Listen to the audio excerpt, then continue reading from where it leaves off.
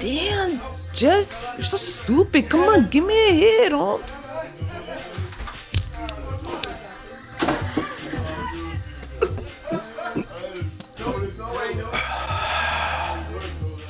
Holy fuck, Jess.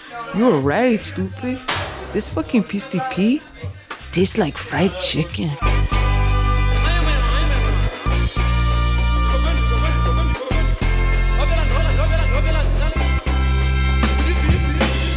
Broadcasting from the cluttered tool crib in the service department of the Canadian Podcasting Corporation, this is Tastes Like Fried Chicken. Another heater from the burner, sparking lighter fluid. If you could find a crew that's anyhow to find to do it. Now what kind of music echoes through the catacombs? Home is where the heart is, so the heartless never had a home. Hey people, this is the episode of Tastes Like Fried Chicken, recorded on November 6, 2013, and I have to start this right away with an apology. I lost about 15-20 minutes on the end of this one, inexplicably. And of course, being the consummate professional that he is, Rod from the Black Guy Who Tips recorded it on his end, and for some reason his recording cut out the same time mine did.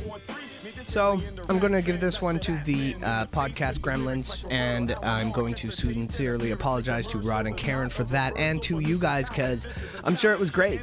Every minute we get with them is great, so I'm really sorry, guys. I beat myself up over it pretty good, but what's the point of keeping that up? So I will try to not feel too terrible about it, and I do apologize to those guys. Yeah, man, that sucks. We're raggedy. What can I tell you? So if you would like to contact us, go ahead and check out our website, tastelikeFriedChicken.com. We have some Twitter stuff you can do. At Chill in Miami is Chill. I'm at Captain O-Dog. Our show Twitter is at Owen and Chill. On Twitter, of course. And our email is owenandchill@gmail.com.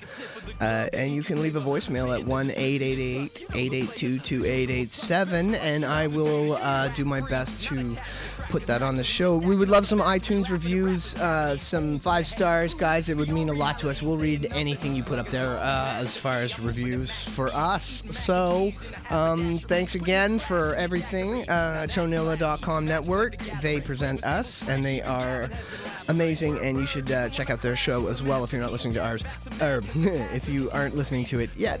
Yeah. So, anyways, enough rambling intro. Here is the show. Oh, yeah, sorry. The song will be Another One Forgotten. It's from Fraction and Fresh Kills from the album Extra Science. Fresh Kills is Andrew. Still hoping to get him on the show. He's an excellent producer. Really enjoy his stuff. And this is really the first song from this one that I've heard, so enjoy. Yeah. Hey, how you doing?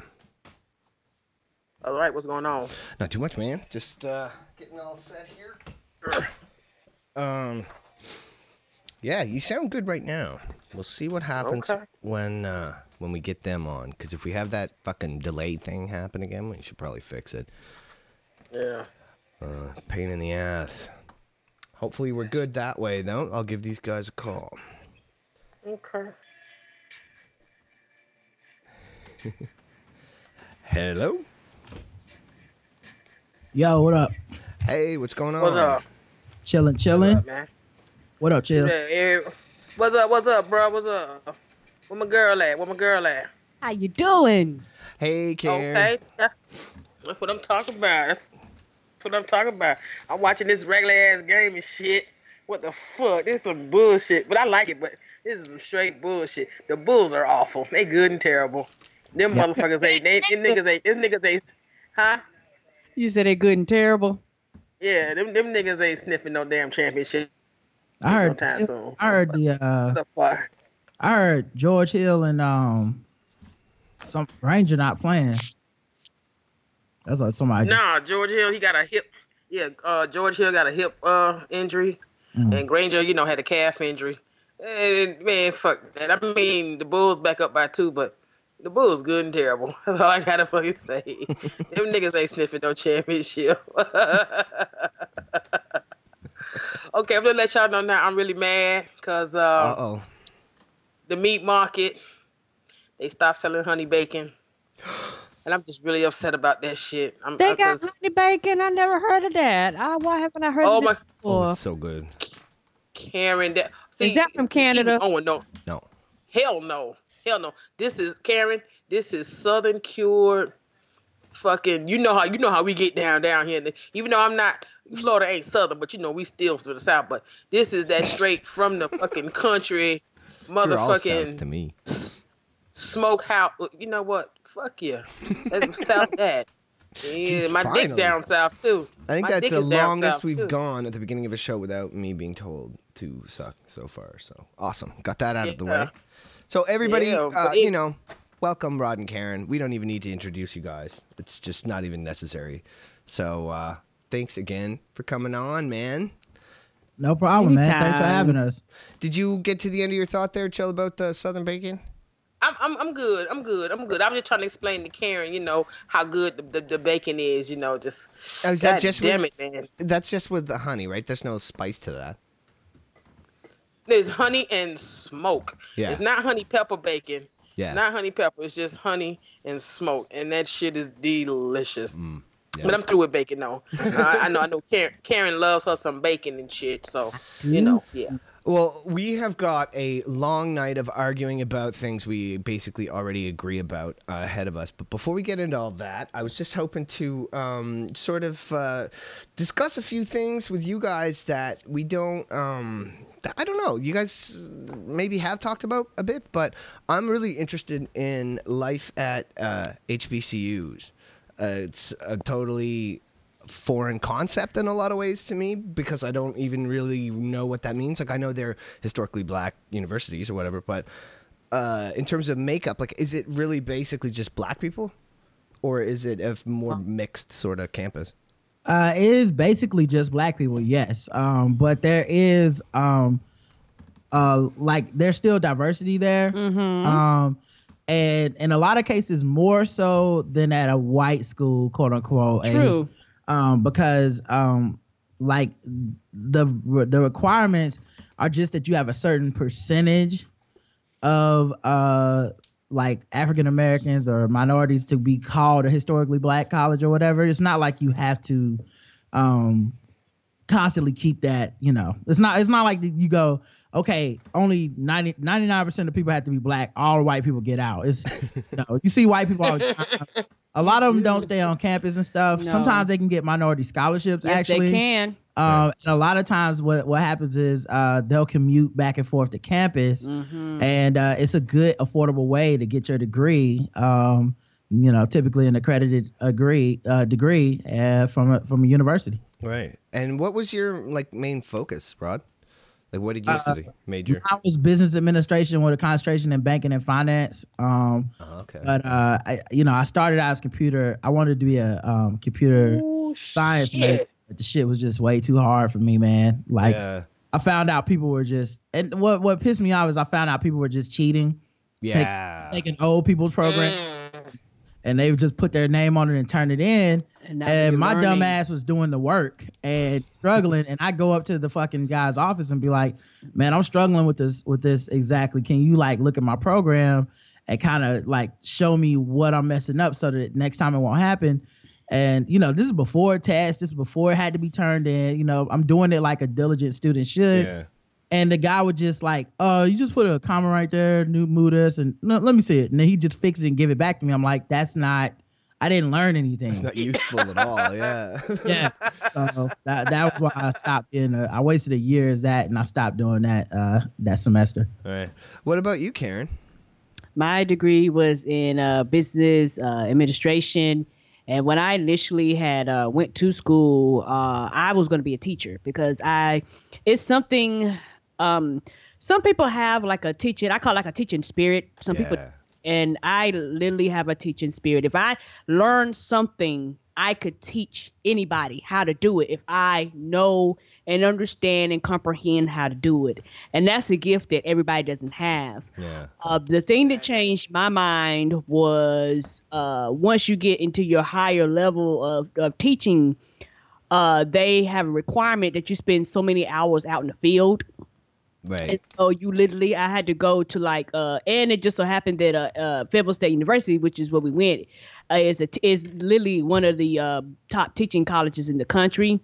And so, Cumberland County Schools is the system around there. So I would go to the schools and things like that. When I went to the classroom and literally saw what teachers had to put up with on an everyday thing, like I didn't teach or anything like that. I wasn't like, once you get so long, you actually teach the class. I didn't teach. I just kind of just sat back and watch and observe. And I was looking at the things they had to put up with, the children and just the structure and things like that. And I was like, you know what?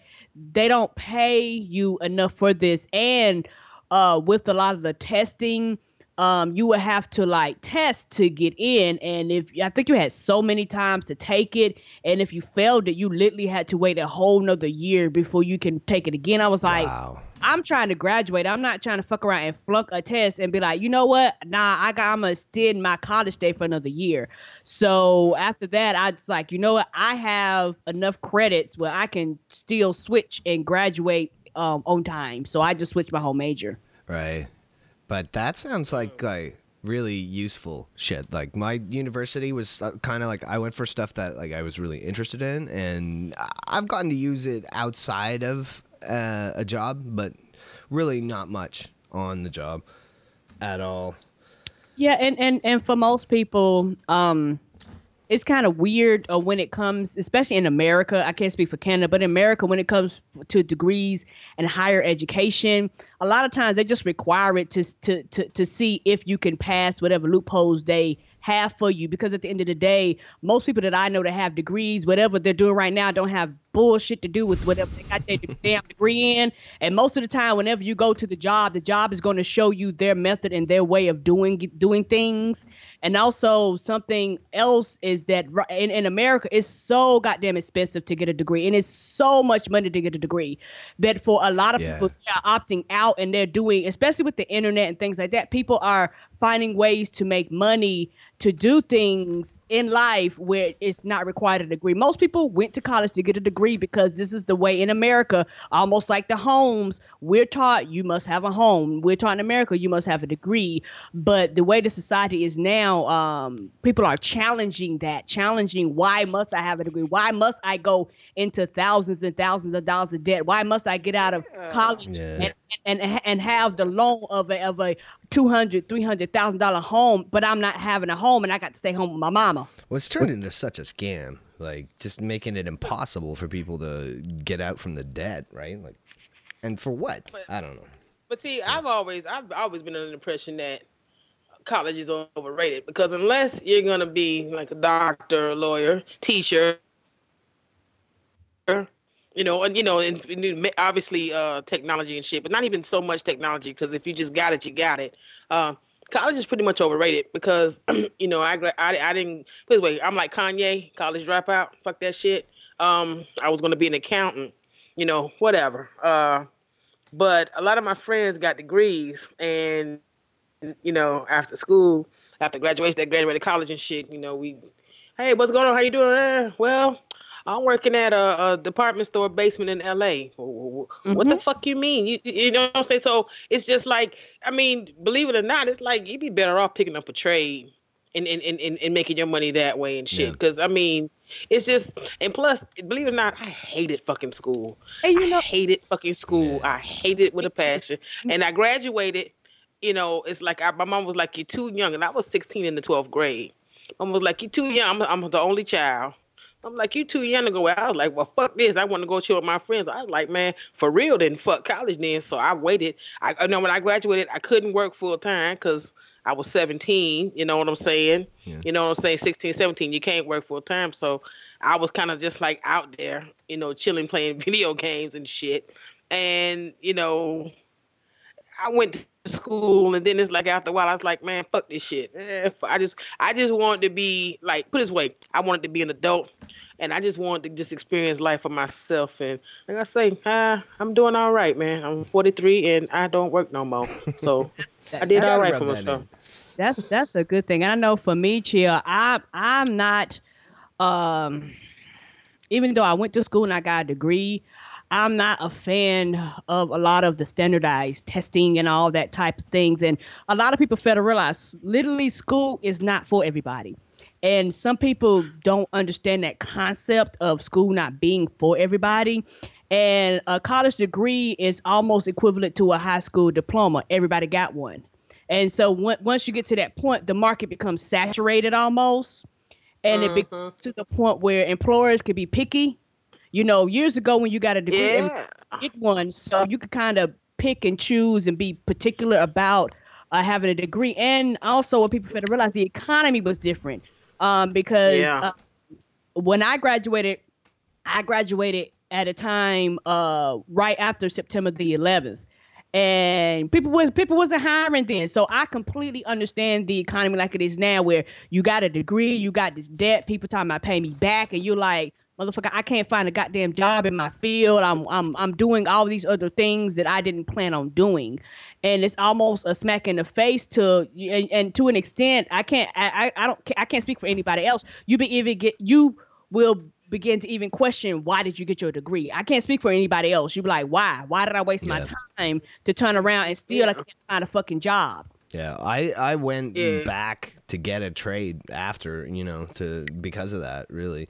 And, like, that was some weird shit, especially this last time, because, like, I'm 35, and going to school with people who are not 20 yet, and overhearing their conversations and shit, man, I've never felt so old. It was weird. Yeah, I mean, like take Rod, for example. Now, Rod got his degree. You know what I'm saying? But then it's like, look what he does. He wound up doing something that he loved, and if he keeps it up, he's probably going to wind up making way more money, you know what I'm saying, and putting up with far less bullshit than he did, working at 9 to 5. You know what I'm saying? So it's just like I say, but, the field he was in, you need a degree. Like I say, certain fields, you need a degree, sure. But for the most part, it's just like, man, get out there, take your chances, and man, just make your way in the world, man. And like Karen said, which I totally agree with, the world has changed so much, and the internet is such that, man, all you need is a fucking dollar and a dream, man. You know what I'm saying? I mean, I feel like all college really does for a lot of people is just teach you how to learn, how to be diligent about something, it's almost like training wheels for the real world, because it's a place. It's one of the last times that you really get to make some really bad mistakes, and it doesn't come back to you. Because like if you had a job at say like 19, and you went on a bender and got like totally fucked up and missed work all the time, and all like just some of them like really bad mistakes that people make. You would probably have to get fired in the real world, because that shit ain't acceptable. Like, you can't just be coming to work hungover every day. But you come to class hungover, and it's like, that's just college, bro. Yeah. So I that's why a lot of people keep going, is because it delays your like real world by another 4 or 5 years. True. But it's just become so expensive. Yes, it has. And then once you start thinking about how much it costs, it's like, do I want to pay $300,000 to be a kid for 4 extra years? Come on now. Yeah. Would I rather go ahead and go to the real world and deal with it? Yeah. Right. But speaking of HBUs, Owen, do you know why HBCUs exist? No. I mean, Rod, Karen, y'all want to feel this one? Y'all want to educate my white friend, my evil white friend? It's because of y'all motherfuckers. White man would not let us have education, brother. That sounds about right. They didn't want black people to do is learn. Yeah. We can just keep all the knowledge to ourselves. So a lot of and actually had to fight to get a lot of these HBCUs in the first place. But it was by necessity, man. The same way that you had like segregation and shit like that. But these are, a lot of times private universities. Some of them just, even some of the ones that are public now started out private because, the government was like, we ain't trying to pay for you niggas to learn. Right. So and on I'm sorry, Rod. And on I would challenge you. And on I would challenge you to Google Tuskegee University and just find out how that was built. It's just amazing. That's why I say, black people are the children of the sun. White people are the children of the corn. That's real talk. Y'all some evil, nasty motherfuckers, man. Hey, y'all not denying some nasty that for motherfuckers, a second. man. It's so true. It's really But yeah. So okay. But it's like, oh, sorry. Go ahead. No.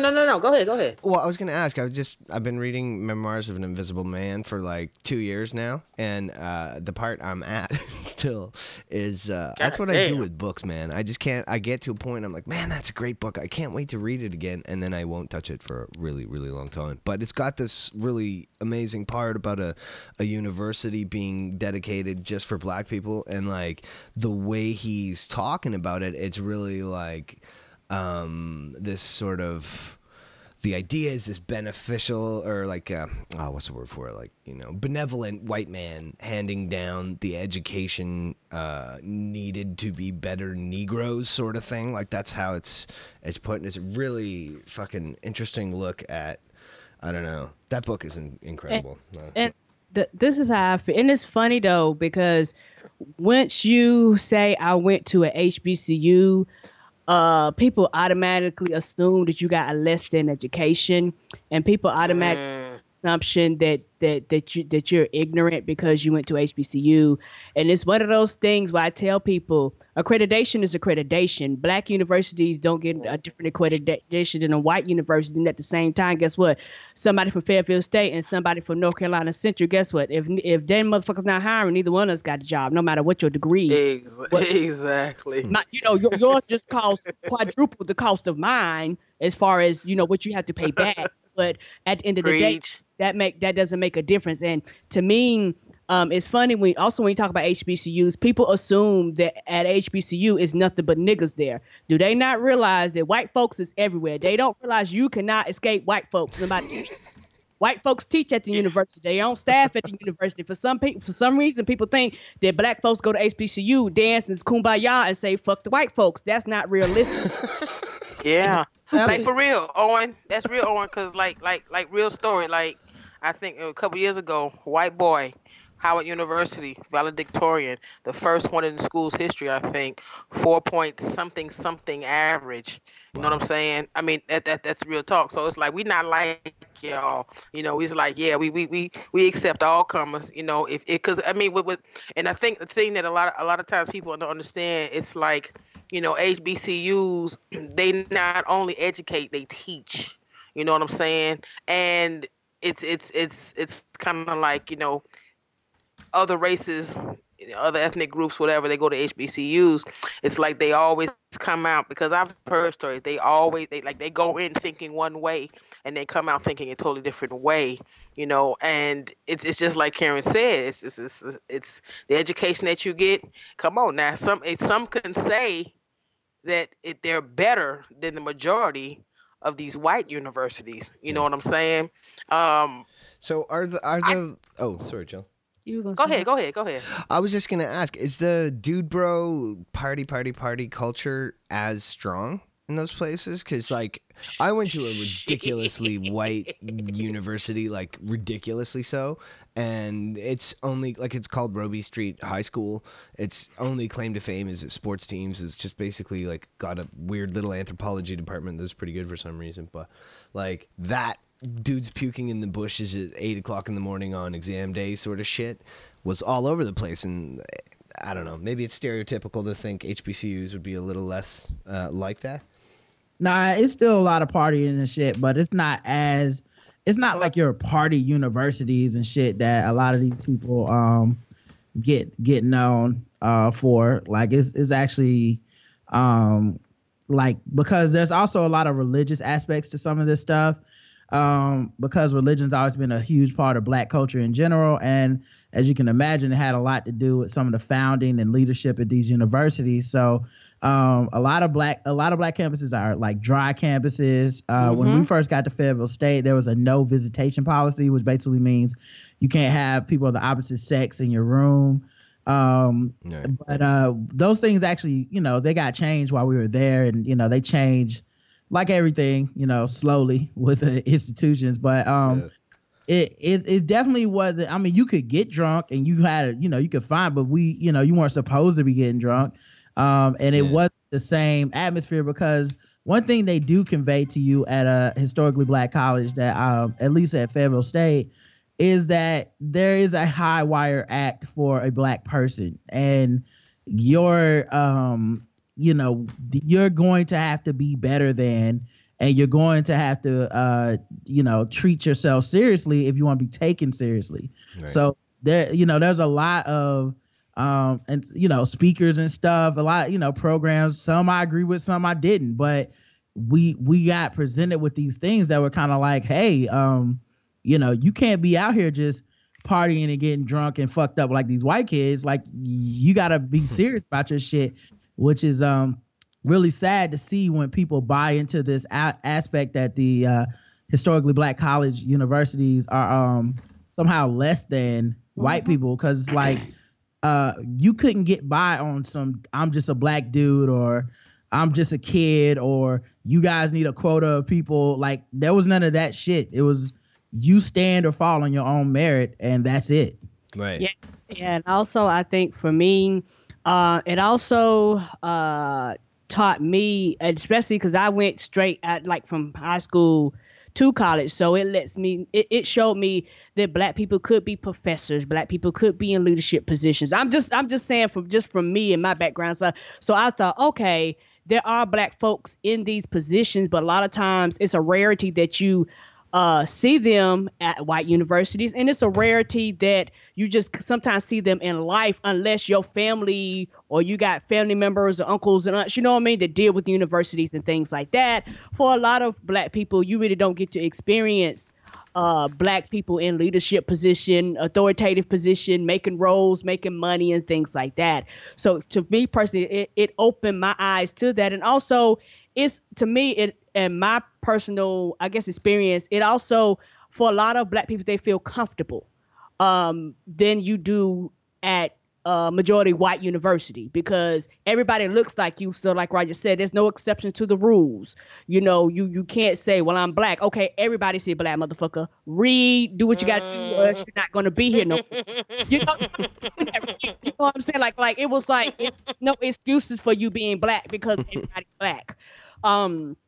And so to me, I think that for a lot of people, it makes them feel comfortable with their blackness and pride, because there's some things that you can only get from HBCUs that you don't get from other universities, which is good and bad on both sides. Don't get me wrong, it's good and bad, but it's one of those things where I enjoyed my HBCU experience very, very much.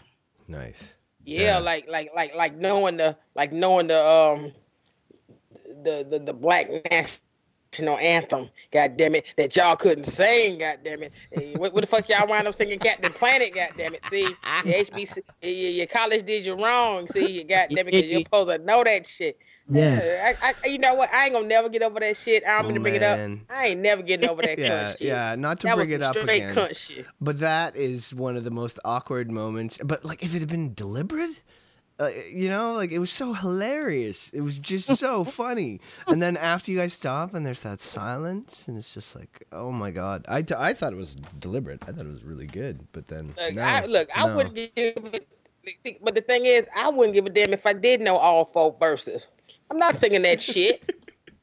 Right. Fuck that shit. You sing that shit in church. That's what we sing that shit in church. Fuck that shit. But anyway, go ahead on. No, I just think it's... Go to church and it's a religious song. Like, I don't know. I just wasn't feeling it. Oh, is it? Okay, see, I don't know anything about the content of the song. Third verse is God of our weary years, God of our silent tears. Oh, come on. Like, thou who has brought us thus far on the way. It would be like when we have people do the lyrics to our show when people come on. But to me, it would be like us telling a white person, like, okay, your lyrics are, nigga, shut the fuck up, nigga. You didn't come on for that shit. You don't feel comfortable with that shit. I didn't clear it with you. Why do you want to do that? So let us pray. Like, no, come on.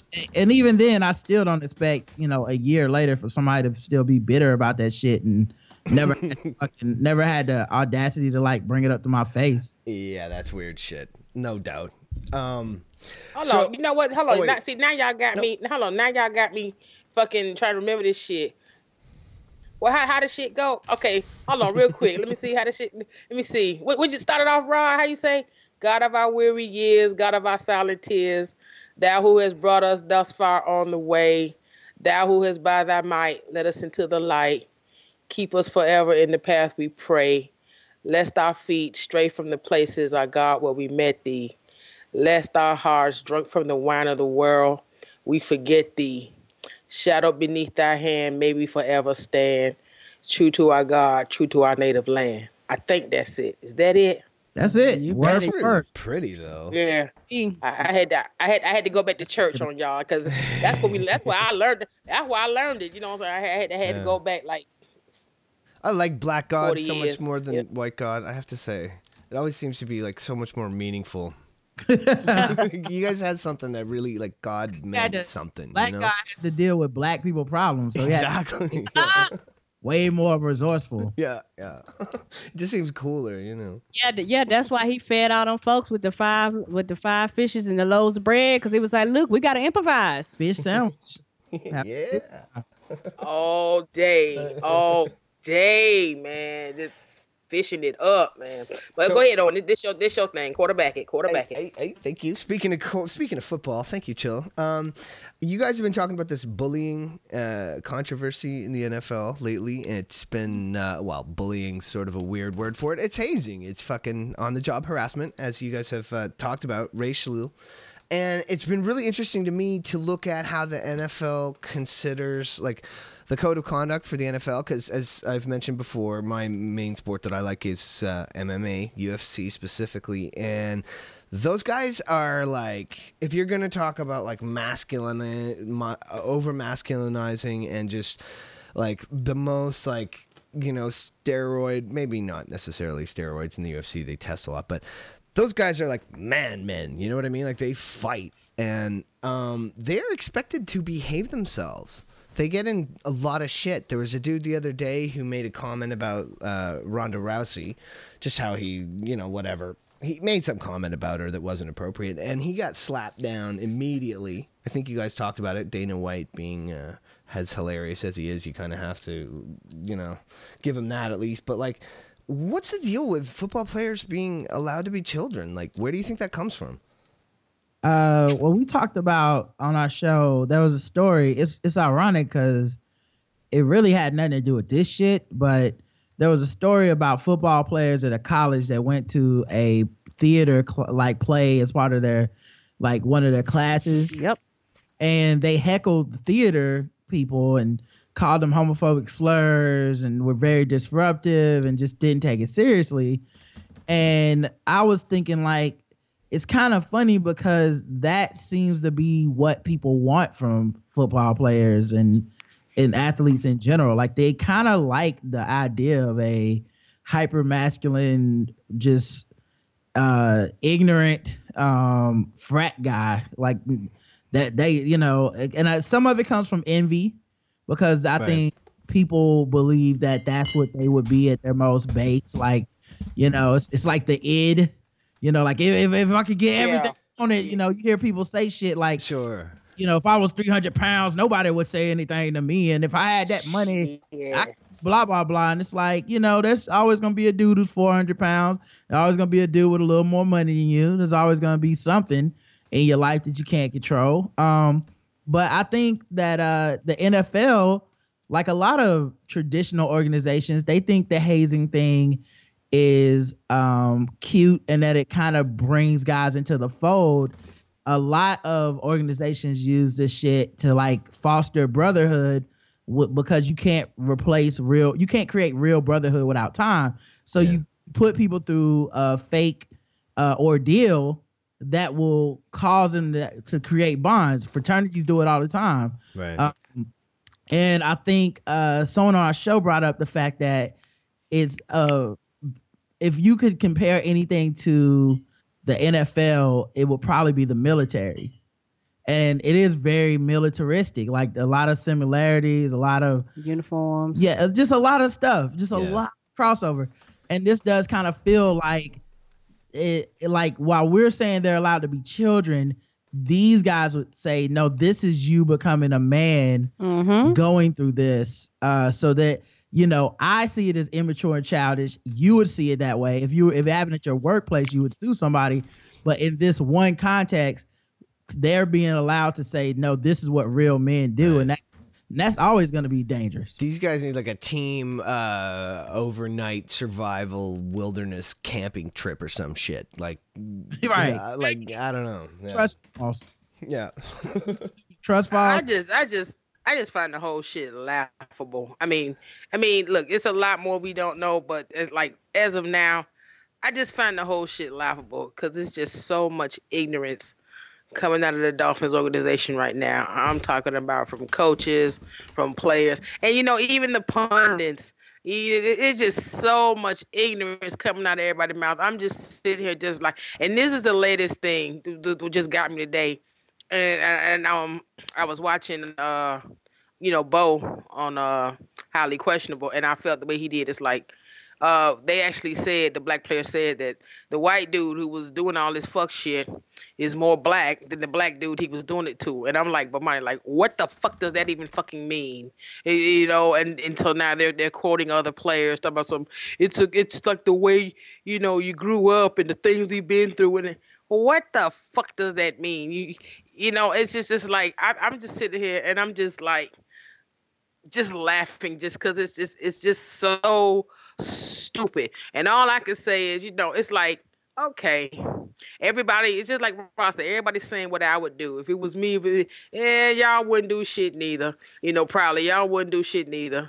You know, but the thing is, for this dude to be the that's considered for this dude to be the one that's considered the punk, it sounds like everybody else in that locker room was walking around letting them say the N-word to him and do all this shit, and they didn't have no issues. So if he's a punk, what's everybody else? Yeah. And this is the thing. Now this dude has pretty much put his name and his rep out there, and he has made himself subject to all kinds of motherfucking just horrible comments and all this shit. And now he's the pariah, you know what I'm saying, in like a room. And I'm thinking, what they don't understand is this dude just got the ultimate checkmate, because the dude that was doing it to him, he didn't bust his ass. All he did was use his brain instead of his brawn. And he saved fucking voicemails and text messages, and he released them. And now dude is out of a job and probably ain't gonna make no more money for the rest of his life. Not that NFL money. Yeah. You know what I'm saying? And I'm thinking, checkmate like a motherfucker. So who winning? How good is he? Is he that like good enough to be back in a year after this good, or is he pretty much done? He was captain of the team, and he was a pro. Wait, yeah, which one are you talking about? Which dude? Yeah, Incognito. Yeah, he was captain of the team and a Pro Bowler. I mean, he'll be back, man. That's the thing that's funny to me is Riley Cooper did some racist shit and was back in like 48 hours. He's the NFL. Hey, Rod. Mm-hmm. Hey, Rod, remember that? Talk about something. He gonna take a leave to get himself right. 3 days later, he back with the team practicing this shit. Right. Racism rehab lasted 72 hours. 2 days. Over the weekend. Sensitivity course. Nice. Racism rehab consists of when is it okay to say the N-word? All right, go back to work. Yeah, that was the whole class. Here's your sticker or stamp. You can go on back. Oh, they got a whole test about it. Like, you got to fill out all these questions, and it's always the same answer. Yeah, and it's open book test, so it ain't like they fail. Yeah. but it was probably like Karen said. Like okay, here get your sticker. Okay, bye. You know what I'm saying? Yeah. And my thing, and I guess the way I look at it is like this: is the football culture and the football mentality. To an extent, frustrates me. I love sports and I love football, but it frustrates me when like Roger said, you allow things to happen in this environment that you do not allow in other environments. Where else if everybody there makes millions of dollars, this is not happening in at AT&T. You don't see them doing this bullshit, or in your normal working environment. You don't see them, but hey, come here and do my FTP report for me, Ricky. No, you actually do their job and whatever's required of them. And the thing about it is this: once human resources got involved, everybody panicked, and now everybody wants to cover their asses because nobody knows what text messages he has. Nobody knows what emails he has. Nobody knows what correspondence he has. Nobody knows what names he's going to come out with. And everybody's fucking panicking right now. I think so. In the Dolphin organization. And so everybody's like, well, I didn't know. But Bullshit. I can guarantee you that something's going to come out in the long run to tell the truth about what really happened. And it's funny how everybody's coming back and talking about this dude is soft. I don't think it's anything soft about somebody standing up for their rights. And people say, well, he didn't stand up for his rights. Yes, he did. Just because he didn't come and punch you in your fucking head does not mean he didn't stand up for his rights. That shit is hard to do. Yes, exactly. And the thing about that, when you do that, guess what happens? You get charges. Yeah. And the thing is like a paper trail is more powerful than any fist will ever be. Yes. And people, once paper get to moving, because once you have paper moving and you can get lawyers involved and things like that, to me, it frightens people. So now, I think the whole organization is probably panicking, cleaning up, and who knows what the organization has told people, we can't make ourselves look bad, y'all go out and say that this is not true and things like that, because even going by the news report, they've always said that overall that the organization is a very private organization. Like they don't really come out to the news and come out to the media. So it's amazing how now all these people are ramping and coming out. And the thing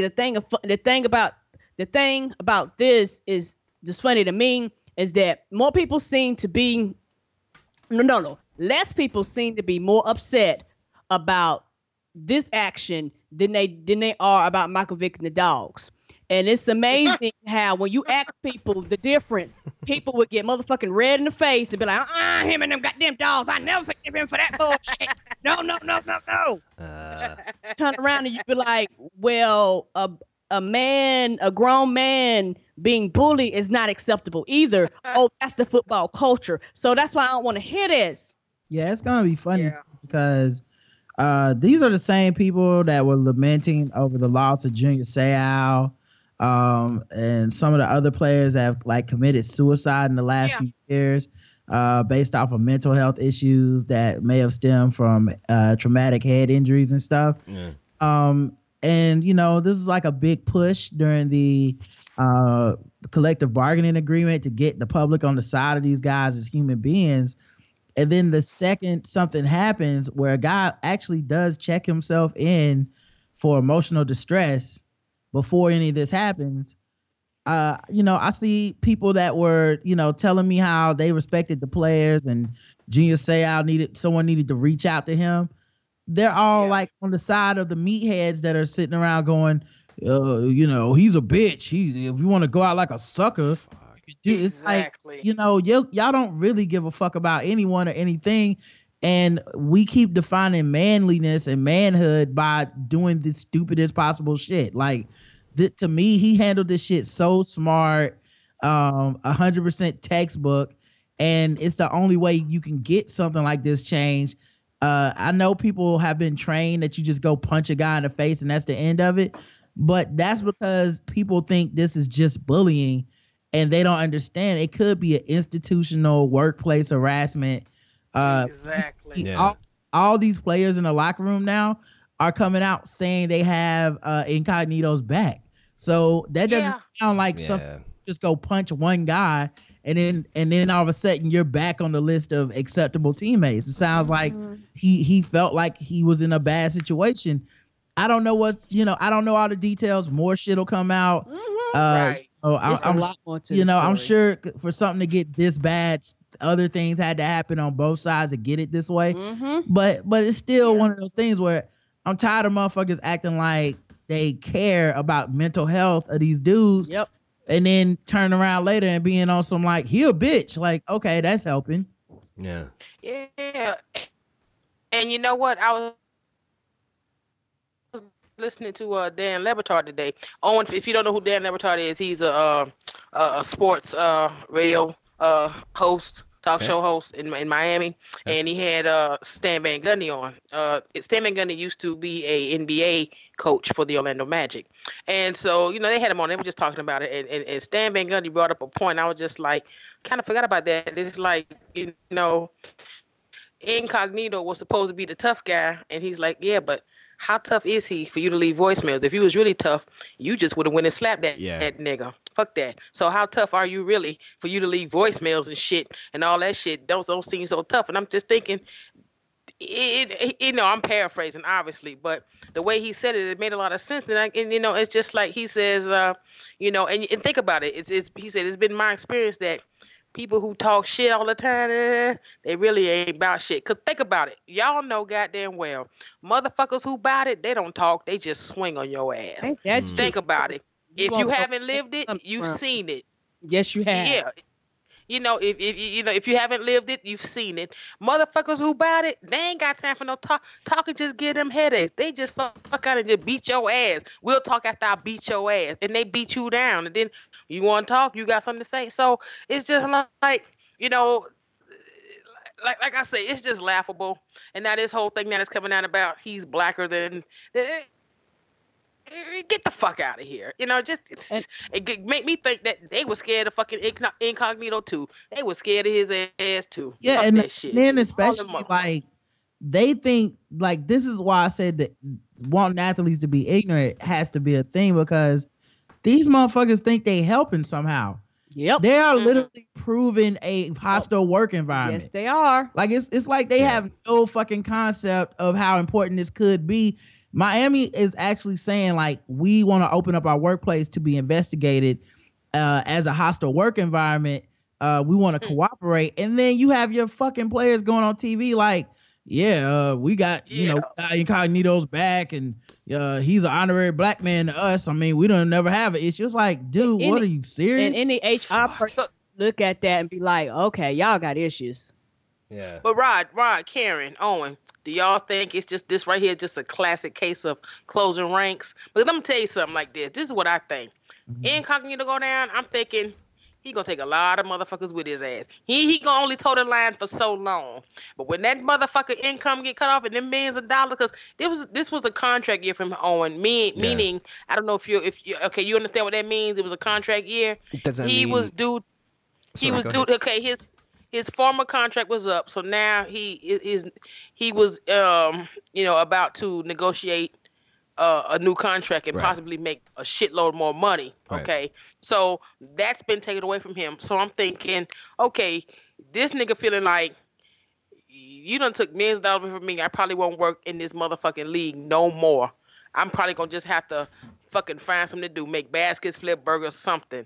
Okay, so I'm thinking he probably gonna take everybody down with him, because it's already coming out that the coaches gave the order. I wonder where that came from. That came from somebody.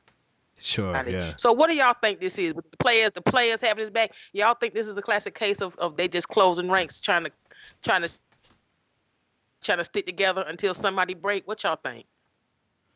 I really think that they believe a lot of this shit, man, and they're just so stupid. They really think that this is like help. They're like, our friend got unfairly criticized in the media, and we're gonna go set the story straight when mics get in front of our faces tomorrow, and they don't realize how ignorant they look. Yeah, how terrible it sounds to somebody that works in a working environment, has dealt with HR and all this stuff. And the thing to me is this right here with the Dolphins should be a warning to all organizations. If y'all doing this bullshit, you need to stop, because it will come out.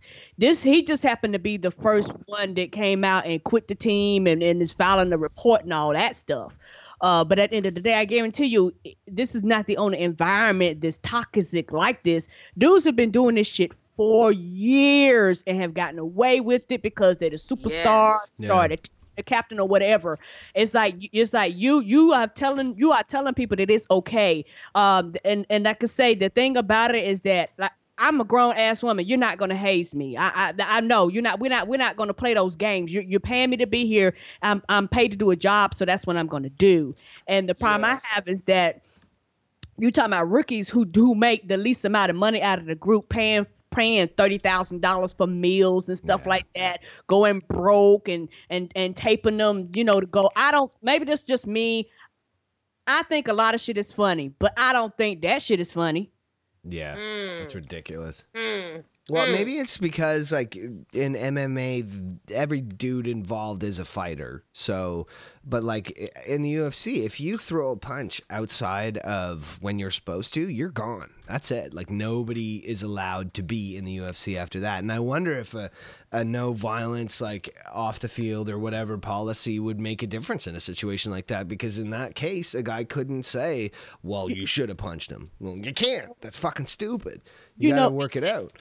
They have rules and regulations against that. The problem is that they need to get rid of the hazing. Like hazing is a part of the culture. Like Roger said, they have a show that they do every year where they work. Hard Knocks. Hard Knocks, where they actually tape a football team in their preseason and show people getting on the team and all that stuff. You need to get rid of fucking hazing. That, like, to me, that's the issue, because somebody will always take it too far, and that's the problem.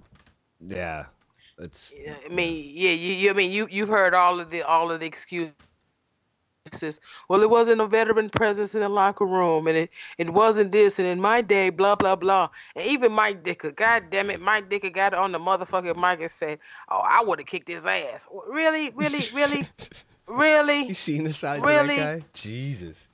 I mean, but I'm just saying. But even, Mike Dicker back in the day, he was a bad boy. Well, I ain't sure. gonna lie.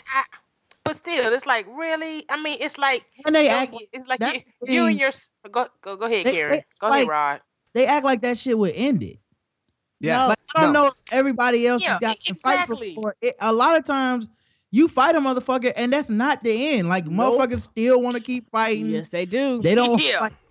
It'll be over when they fucking decide it's over. And now with people being able to just go get guns and shit, especially if other people had that dude's back in the locker room, now you might gotta fight jumped. 2 and 3 motherfuckers. You can't fight out of everything, dog. That just escalates it. That doesn't fix it. Like, have either of you guys ever had to deal with that sort of shit at work? Not at work, but in my regular life, yeah. Oh no. Yeah. I've fought in regular life, but not work. No. What about you, Karen? No, I have not fought people. I've seen bullies in action, and it is something else to watch in action. And a lot of people would not consider it bullying. And it's one of those things where I seen it was a pattern. So I started doing kind of what he doing, taking notes, writing notes, writing pajamas, typing names, typing the actions, typing who I told and reported, and writing it all up. And it just so happened that somebody else had the same idea I had, and she ended up getting fired off of that, because it's one of those things where people are going to deal with it for so long. And the thing is this: when a sane person snaps, it makes the crazy person look sane. And sometimes people have the tendency to forget that. The person is crazy. The actions are normal to them. This is normal everyday life. So they don't have lines. You as a sane person have a line. You're like, okay, motherfucker, I done had enough of you. Snap. But when you snap, guess what? You're going to jail. You got charges. You got all this other shit that goes along with it. A lot of people think I throw a punch. Yeah, you got a punch with charges. Now you're a criminal. Right. Because we're in a grown working environment. And so, you punched him, but let's say he doesn't punch you back. All of a sudden, you look like the fool. So like I say, the biggest thing ever before is paperwork is the biggest blow that you can give somebody, because you can't paperwork. Yeah. Well, I had a situation. And plus, paperwork. If you're taking copious notes like that, people don't know that is admissible in court. Oh, absolutely. If it gets that far, that is admissible in court. Is it the same up there? Oh yeah. Is it the same up there? Yeah, absolutely. Oh, okay. That's what you have to do. Well, I had a situation in my previous career. I won't say exactly what it was, but basically the job I was doing had been a contract job for many years where people bid, and there's a family that did most of the other jobs in that plant that I was in, and they're a black family, and they had a guy who was married to, or like common law with, the sister who worked there. There's probably like 5, 6, 7 people in this family, and an incident happened where they broke up, and one of the members of this group and another member got really, really heated with each other, and I was the union rep in that section, and it got to the point where the one guy was talking about what kind of weapons he was going to bring in to work and use against this other dude. And like they did fight it out, and it just got worse. And it got so bad that I had the entire section hating me for getting involved in the situation, because they all got mad, like, what are you doing sticking your nose in our family business? And my point was, this guy's talking about bringing knives and acid in to fuck with your brother. Somebody's got to do something. I mean, he may be a big mouth, but he may not. How the fuck am I supposed to know, right? Yep. So Right. I went through like 2 years of basically having to wear my headphones at work because this douchebag would make snide little comments about rats all the time. Little like rat comments. Yeah. And I'd turn around and say, you got something to say? You're like, well, I'm not saying nothing. You know, one of those kind of, you know, and I had that daily question for me was just like, man, oh, it feels so good to give him a fucking shot. Just one, you know. But like it wouldn't have fixed anything. And that to me is so like, people do not get how serious that shit can go. Because if he'd have brought fucking acid into work, I could never live with myself after that. You know what I mean? Well, Owen, why you just didn't rub your balls up against him? Yeah. Why you just didn't do that? Why you just didn't get up on him and rub your balls up against him? And I have a question, y'all. Why do people only feel like bullying is for children, that adults can't get bullied? Because for some reason, adults get very ignorant when you be like, adults can be bullied. What do you mean adults can be bullied? They can be bullied too. I think it's a trigger word, honestly, at this point, and people have overused it, which I do agree with. I think the word bullying has become such a calling cry to like so many people at this point that there's some things people say bullying, and I'm like, yeah, and I think that's what's happening. So you getting a huge reaction from people that are just like, bullying, fuck that shit, you know, and that's why people don't want to hear it, because I think it's correct to say, because I think it's correct to say this is workplace harassment. We already have a word for this. This is no, it's not. They weren't coming in the locker room and giving him a wedgie. Yeah, it was fucking different. Yeah, for sure. Yeah. Well, since you bring it up, Chill, I believe that the Nutcracker has met his kryptonite. I've been wearing restraint harness, fall arrest harness all day yesterday and today because I just got a job. Yoo-hoo! Congratulations! Yeah, thank you. It's really gonna be gone tomorrow, Rod. Yeah, it's probably gone Rod tomorrow. Karen. You the most Rod and Karen white man I ever seen in my life. Well, listen, it's how it is. There's not a lot I can really do about it. Hey y'all. Yeah. He the blackest white person that I know. She. Yeah. What's that nigga say? He's trying not to be an honorary black man because he keep getting his laid off. Yeah. Well, I appreciate that. It definitely, I do put it, like I add it in that column every time I get laid off. I'm like, yeah, I'm laid off, but I'm getting blacker. That's always good. I'm proud of you, though. I'm proud of you, bro. Thank you. But I discovered that fall arrest gear is awful. It you know, when George Bush landed on that aircraft carrier, you know, mission accomplished, and he was wearing that fucking jumpsuit, how the straps on that shit just like inappropriately highlight your groin region. Well, that's the same way with fall arrest gear, and I'm telling you, man, I don't think I'm going to be able to go out and protect the city from evil anymore like I used to. Are you sore down there? Just feeling you sore like down? restrained, you know, just like cooped up. Crickets. That's all I gotta say. Crickets. Well, to turn the topic to something less gross and about my nuts, how's it going with the premium, Rod? Like, obviously, you're still putting all that out and all that, but like, I don't know. Like, I know I've said it before, but I'm always so proud, just like thinking about you guys over there doing it. I don't know why I take personal fulfillment from it. It really doesn't make any sense. I did absolutely nothing other than become a premium member, but like, yeah, it's awesome, man. It's so cool to see. How's it feeling now that you sort of been doing it for a while? It's good, man.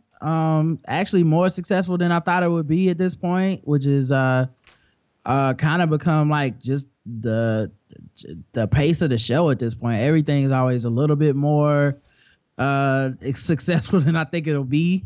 So that, that's good. And just the main thing now is like we have our like staple shows, which are like Balls Deep and the Nerd Off. Nerd Off. Fantastic shows, by the way.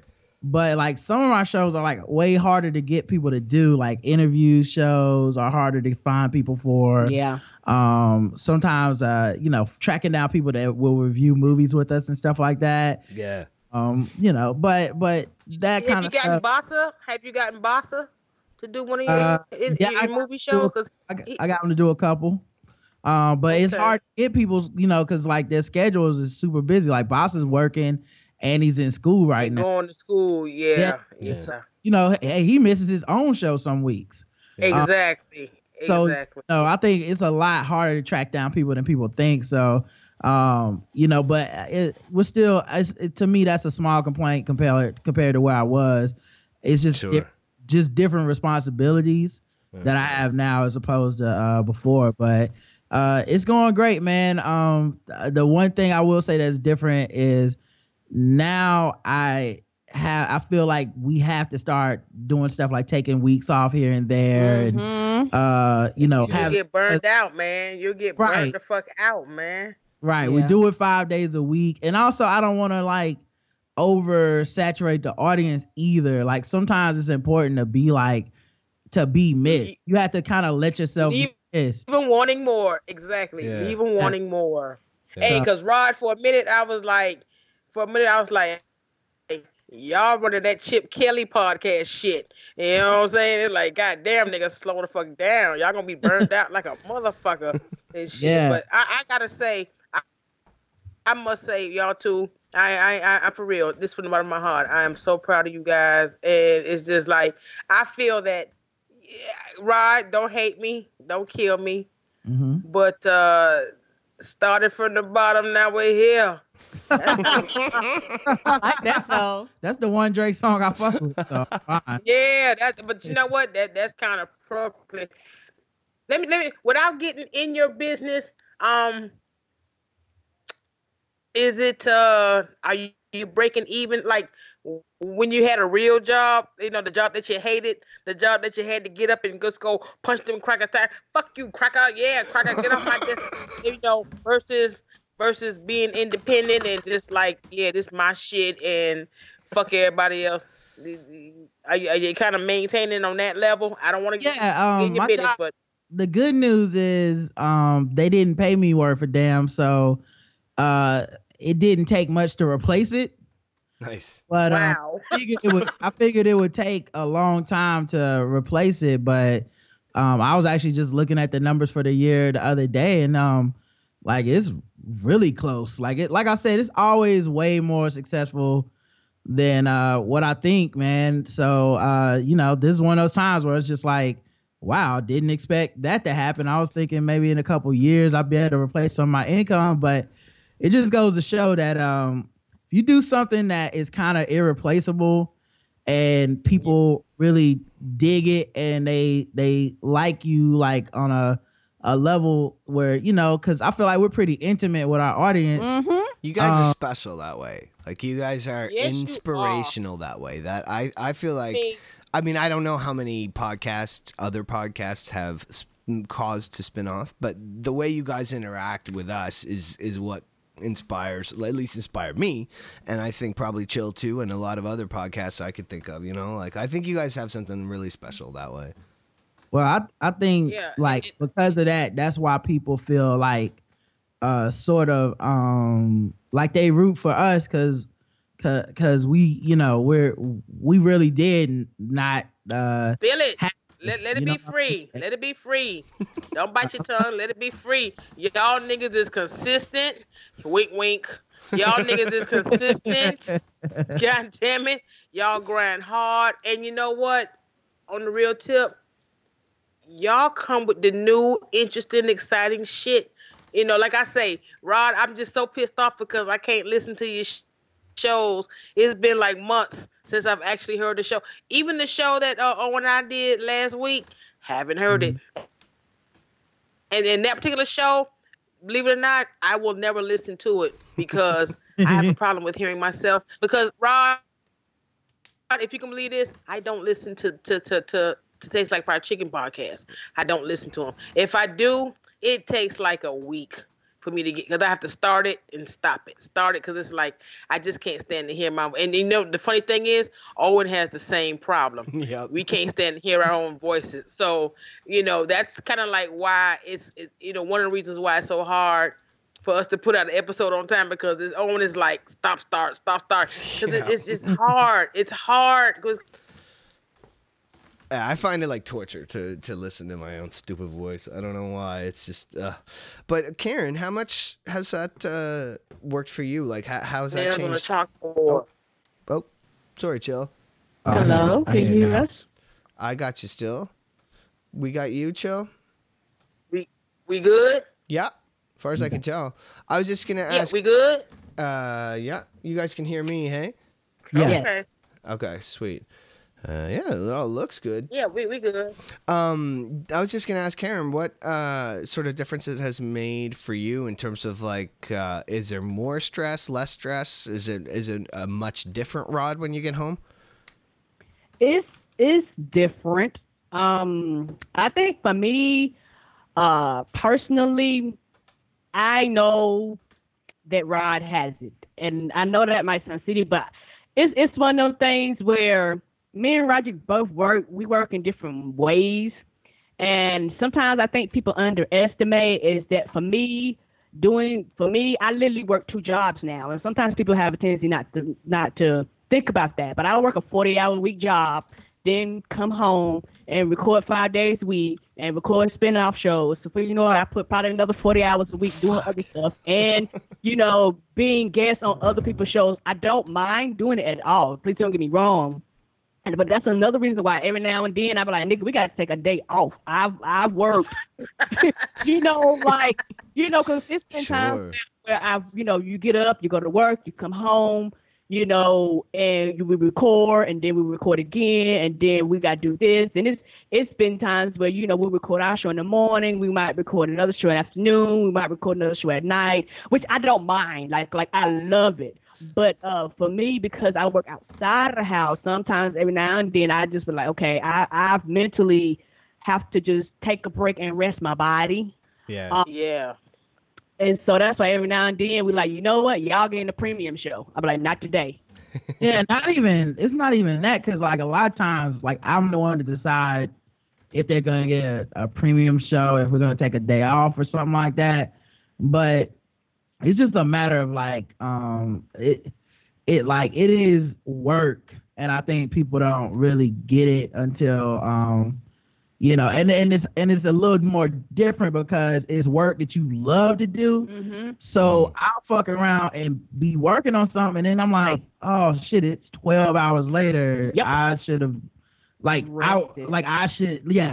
actually don't have the time to keep doing this shit all day. I should be doing something else, take a break, do whatever.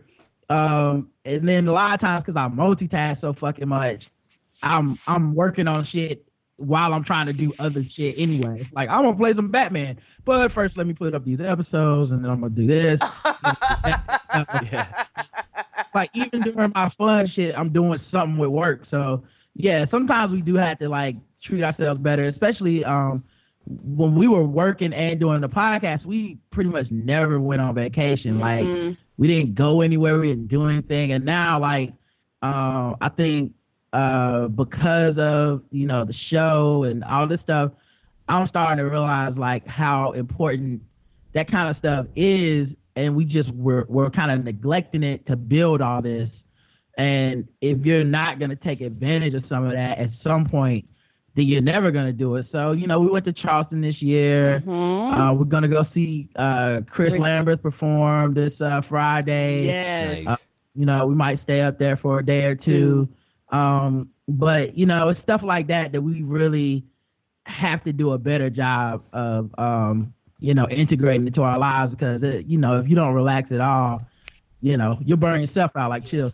Yeah. All work and no play. Work and no play. And like I say, I'm gonna be up there like 21st. I explained all this shit to Leonard, so y'all ask Leonard for the 411, because I might not get to see y'all, because yeah, you know what I'm saying, I'm gonna be up in y'all ass, but I might not get to see y'all because my girl got a new job, you know what I'm saying, and congratulations to her, by the way. Yes. Yeah. Well, yeah, thank you. And it's the thing, like, she got to take a day off work to come get me. Because you know what? I'm catching the train. I'm finna take the scenic route. I'm catching the train. So that's a 20-hour. That's why I say, Rod, I can't listen to your show. I'm catching the train, right? So I get up there, and it's going to be that Friday. So naturally, because I talked to Leonard. Leonard was like, well, you could stay overnight and we could rig it halfway. And I'm thinking, I'm like, Leonard, you don't understand. When I get there, I'm really not going to spend my first night with y'all motherfuckers. You know what I'm saying? I'm trying to get into a little something. You know what I'm saying? So she gonna come get me, and then we got to go back to Virginia. You know what I'm saying? And then it's like, okay. And then we got that weekend. Then she's gonna work Monday, Tuesday, Wednesday, and then Thursday. Obviously, it's Thanksgiving, and we're gonna be free.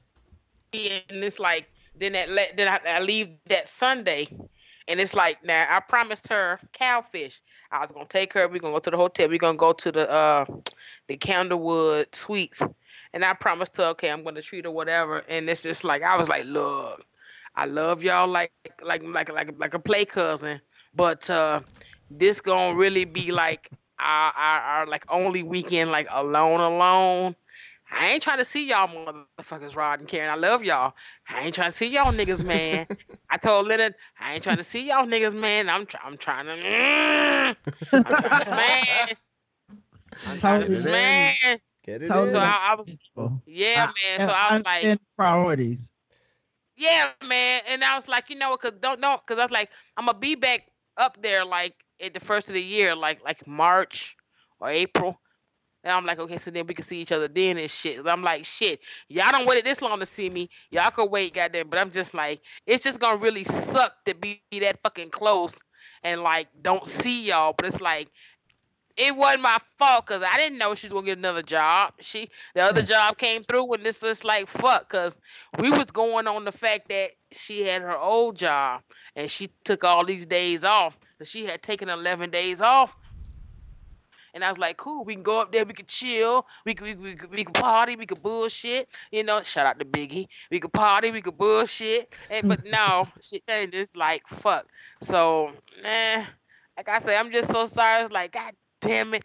But who's to say, though? Who's to fucking say? Who's to fucking say what's going to happen? But that's what's up, though. You good. And Owen, I wanted to also say this. One thing that I have realized about Roderick, he literally works more. And sometimes, like, and you know what? He's changed. He takes naps, which I thought was amazing. I'm normally the nap person, but Roderick was like, I've had enough. Because, you know, Roderick would sit around and he's been up 20 hours. You'd be like, then when he goes to sleep, he's tired. So, you know, sometimes he has to literally force himself to rest because Roderick's like me. Like I have to watch myself because me and Roderick both have this workaholic gene in us where we work. And so every now and then you literally have to force yourself to rest, because if you don't, your body will shut down. And when it shut down, you don't like the results. I know that for me too. I also I enjoy the fact that when I wake up in the morning, Roger walks me to my car. A lot of times when I get here, we go out to lunch together. Little things like that we basically couldn't do before. And a lot of times our lunch is a business lunch. We ain't sushi going. Yeah, you hear about the podcast? Yeah, it's on such and while we munching on sushi. So yeah, it's like a lunch break, but it's like a work break too. Yeah. That's quality time, dog. Damn real. So, damn real, man. It's my opinion, and since I have no idea what it's like writing any other kind of jokes, I'm kind of talking out of my ass, but maybe you'd agree with this, Rod. It is like podcasting is like got to be one of the hardest mediums to write jokes for, because like it'll sound great in my head, it'll work great when I talk to Janelle. I'll do it on the show, and it just flat, dead air. And I know, I'm sure you've experienced this. I've heard a couple. And like, how does that work for you? Do you just have to keep trying at it, or what? Nah, for me it's kind of like it's like not trying to say. It comes easy for me. Rod don't write. Hold on. Rod don't be writing no goddamn jokes. Rod, because I could tell Rod he speaks extemporaneously. How about that, Reggie? Bitch, extemporaneously, bitch. Yeah, drank. I got I drank. Shout out to him. What you say? I said I got some sweet tea vodka. I drank. Shout out to him and Nick Jew. What were you saying though, Rod? Well, I was gonna say, what it used to start off where I'd be like, okay, I have these random thoughts, and like they're not always jokes. They're just kind of things that happen that I think maybe something is interesting about. Maybe it's funny, maybe it's not. And then there's like none of the rants or anything like that are ever like planned out. Normally, like a couple times I have, but even then it's like when I know we did one called like the Christmas Addicts conspiracy. Mm-hmm. Yep. Like that was just something I was thinking about in Cadova, and then we did that like the next day or that night or whatever. But I don't like run it by Karen. I don't like practice it or anything. It's just always something that I just noted that I thought was funny. And that's how I used to do it. But now I don't even do that. What I try to do is if I think something's funny or I can remember like something funny, I'll make a little note and I add them to whatever we're already talking about now. Yeah. So I don't even stop the show. Like most people probably don't even like think about, well, he doesn't do random thoughts anymore. They're in there. They're just part of the show now. You don't like, a lot of people probably just don't notice it because I never force one. Like I don't just go, I was thinking about, and then like, we'll be talking about something else. I'll go, I was thinking about cars or whatever. But like, for example, I've had one written down for weeks now about how whenever I watch like a movie, or whenever you watch like racing, they have these they have the pit crew who can replace tires in like a minute. Mm-hmm. Yeah. Like they replace all your tires, they get you off rolling and everything. I wish you could do that in real life. And I was like, I would pay an extra like $50 a tire. Yes. If I could go to a real life place that would do that. Now I've written that down for weeks. I want to talk about it, but just nothing came up on the show that really related to it, and I don't want to force it. So I'm content with waiting, but there'll be one day where we'll be talking about something and I'll be like, oh shit, that reminds me, Right. Oh, that's cool. Neat. Yeah. But I don't understand people like you. I don't write shit down. Well, go ahead, Rod. I'm sorry. Oh, I was gonna say, what I don't understand is people like Owen. I'm gonna ask if Jay used to do it. I don't know if Rashani does it or not, but I don't understand the people that actually like write their jokes down, practice them. Like I don't know how y'all do it because I couldn't do that because I feel like so much would be riding on that joke to work that if it did, like fuck, man, like it would really fuck with my head if my joke didn't work. If I put that much effort into it. So instead, I just note like went to Walmart, the person's voice was funny. Right. I'll just remember that much of it, and then kind of like talk about what happened there. And as you know, like I also don't make shit up, so it's not like I ever have notes. It's like you'll never be listening to the show where I'm like, what if clowns and slaves had a party? Like,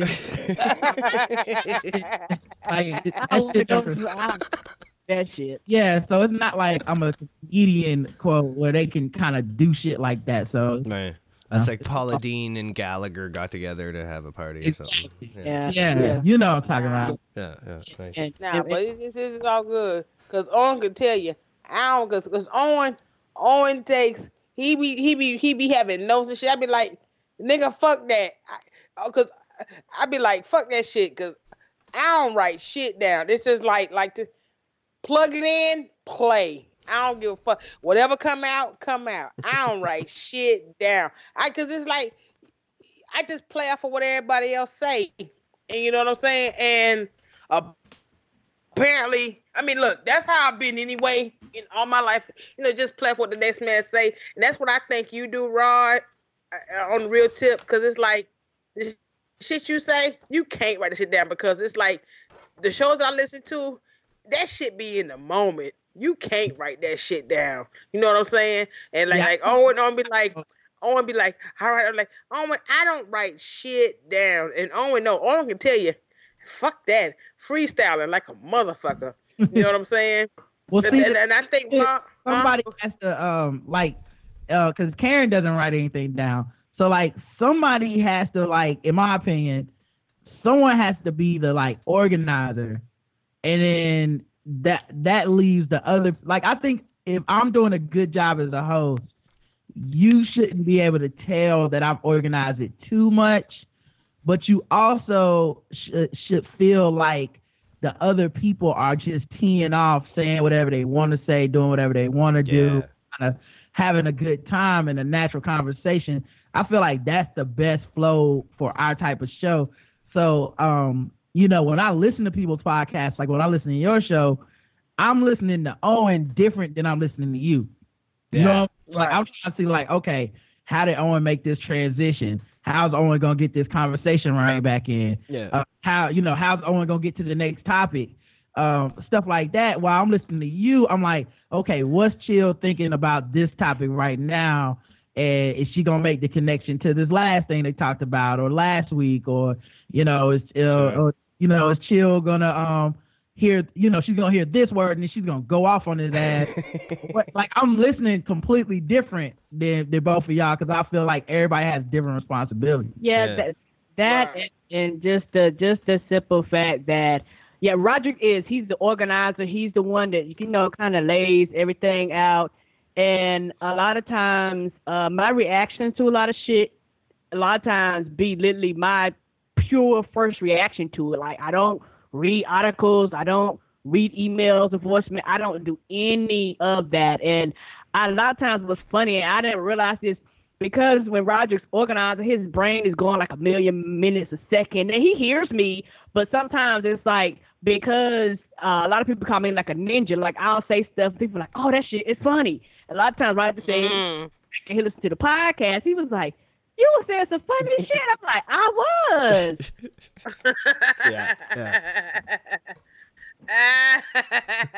Karen, I'm going to tell you this, and God bless you. I'm going to tell you what gets me about you. Like, when that Abe shit broke and you had on and I on the show, and it's like, okay, at first, we was all having conversation about it, and okay, then all of a sudden, Rod get hyped, and I get it, cause it's like, get it out, bro. Cause you got the right motherfucker. I got your back. Get it out, nigga. Fuck that shit. Fuck them cunt ass niggas. You know what I'm saying? But then all of a sudden, Karen get on the mic. And you know how Karen talk. Karen got that laissez-faire kind of speech, you know what I'm saying? Just like laid back, just off in the cut, you know what I'm saying? Drinking sweet tea under the fucking oak tree and shit. All of a sudden, Karen started getting hyped. That's why I know. I'm like, this is how I know. Karen started talking that King's English. He started talking that proper English. And boy, I'd be like, oh shit. And like I said, Karen, I can always tell when you're upset or you're disturbed by a particular subject, comment, whether it be feedback or if it's just a subject at hand. Cause nigga, your ass get proper than a motherfucker. And that shit just tickles me. It tickles me to no end. I'd be like, oh shit. You know what I'm saying? But like, I want to ask you two this. Mm-hmm. Now, I have yet to go back. And like I said, I don't go backwards, I go forwards. Now, I jumped in on y'all shit by like 2011. That's when I fucking, start checking out y'all shit. Now, y'all say back in the day, y'all was a shitty mess. I find that hard to believe. I'm not going to go back and check, but I find that hard to believe you're a shitty mess. Cause Rod says, man, we was raggedy. We didn't know. Lord, Rod say, Lord, we didn't know. We must have had 2 people listening to us, which I think was bullshit. But let me ask you this, Rod. What made you stick with it? I mean, did you have a vision with the podcast? I mean, like, put it this way. Was it something that started off as a hobby and you got like extra serious with it?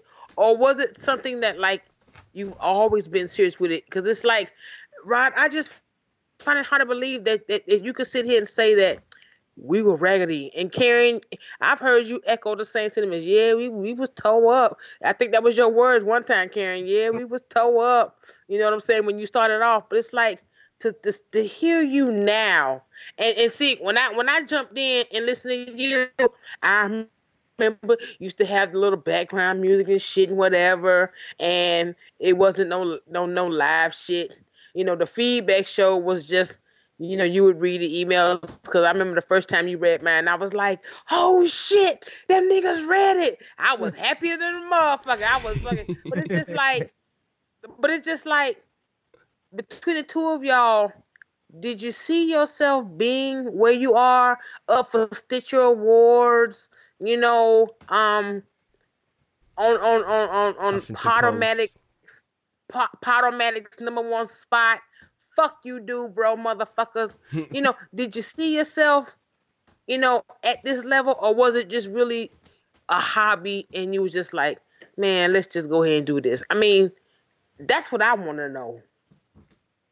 For us, for me specifically, I always treated it seriously, but I'm of 2 minds, because I've always felt like it's the most fun thing, most natural thing I've ever done, that made me money. But at the same time, I've always had really high expectations for the show, but not necessarily in the way that people view it. To me, high expectations was, I want to put out a quality show. I want to be able to do this many hours a week. I want to be able to do this many shows a week. And my expectations have always been superseded by the audience, because when we started out, Lynn, I know people look at it now maybe they don't believe where we were at, but yeah, we did just have a couple people listening. I remember us looking at the download numbers and being like, oh shit, we got 10. That's great. Yeah. We moved up to 10 this week. It was double digits. Yeah. Wow. I remember when people would retweet us or something. That was a big deal. Someone retweeted the show, or someone said they listened to the show. Yeah. And part of our at least part of my principles with this shit has always been that I don't want to force anyone to listen, and I don't want anybody to listen out of guilt. Yep. Yeah. Just, you'll still be my friend if you don't want to listen. You'll still be cool with me if you don't fuck with this show. I don't want, I never wanted to make people feel like they owe me. Nope. Or vice versa. And it's one of the reasons that we get to be whoever we want to be and however we want to be on the mic. Ain't that the truth? Because we do openly say oh yeah, you can leave. Fuck it. I'm fine with that. So that was part of the thing where I've always been okay, if people listen to it, that would be cool. But if not, it'll be something fun for us to do, and I think we'll be better at it than people think. Mm-hmm. And every time we reached a milestone, it was like, wow, 100 people downloaded this episode. This is crazy. That was big time. 200 people, 300 people, then, at some point, like thousands of people are downloading this shit, and you're just like, awesome. Don't know why necessarily, because to us is, we're still having a conversation, we're still having fun, we're still like, it's not like we're sitting around as we're recording being like, and that'll get us 100 more listeners. Nobody does. We're just like everybody else. So and like I said, my expectations, I guess, when I would feel accomplished or feel truly like I've achieved something, it won't be until I'm looking at iTunes and we're at the top of that shit, or when I'm looking at when I'm saying to myself, like, should we do this or go do a nationally syndicated radio program? That's how I'll be looking at, like, okay, I feel like I did something. But right now I'm just like, it's working, it's more successful than I thought it would be.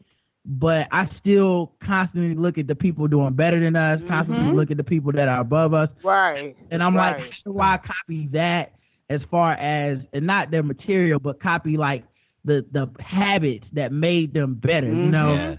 It's the way that I imagine an NBA player looks at a better NBA player and goes like, okay, he stays extra and shoots around an hour a day.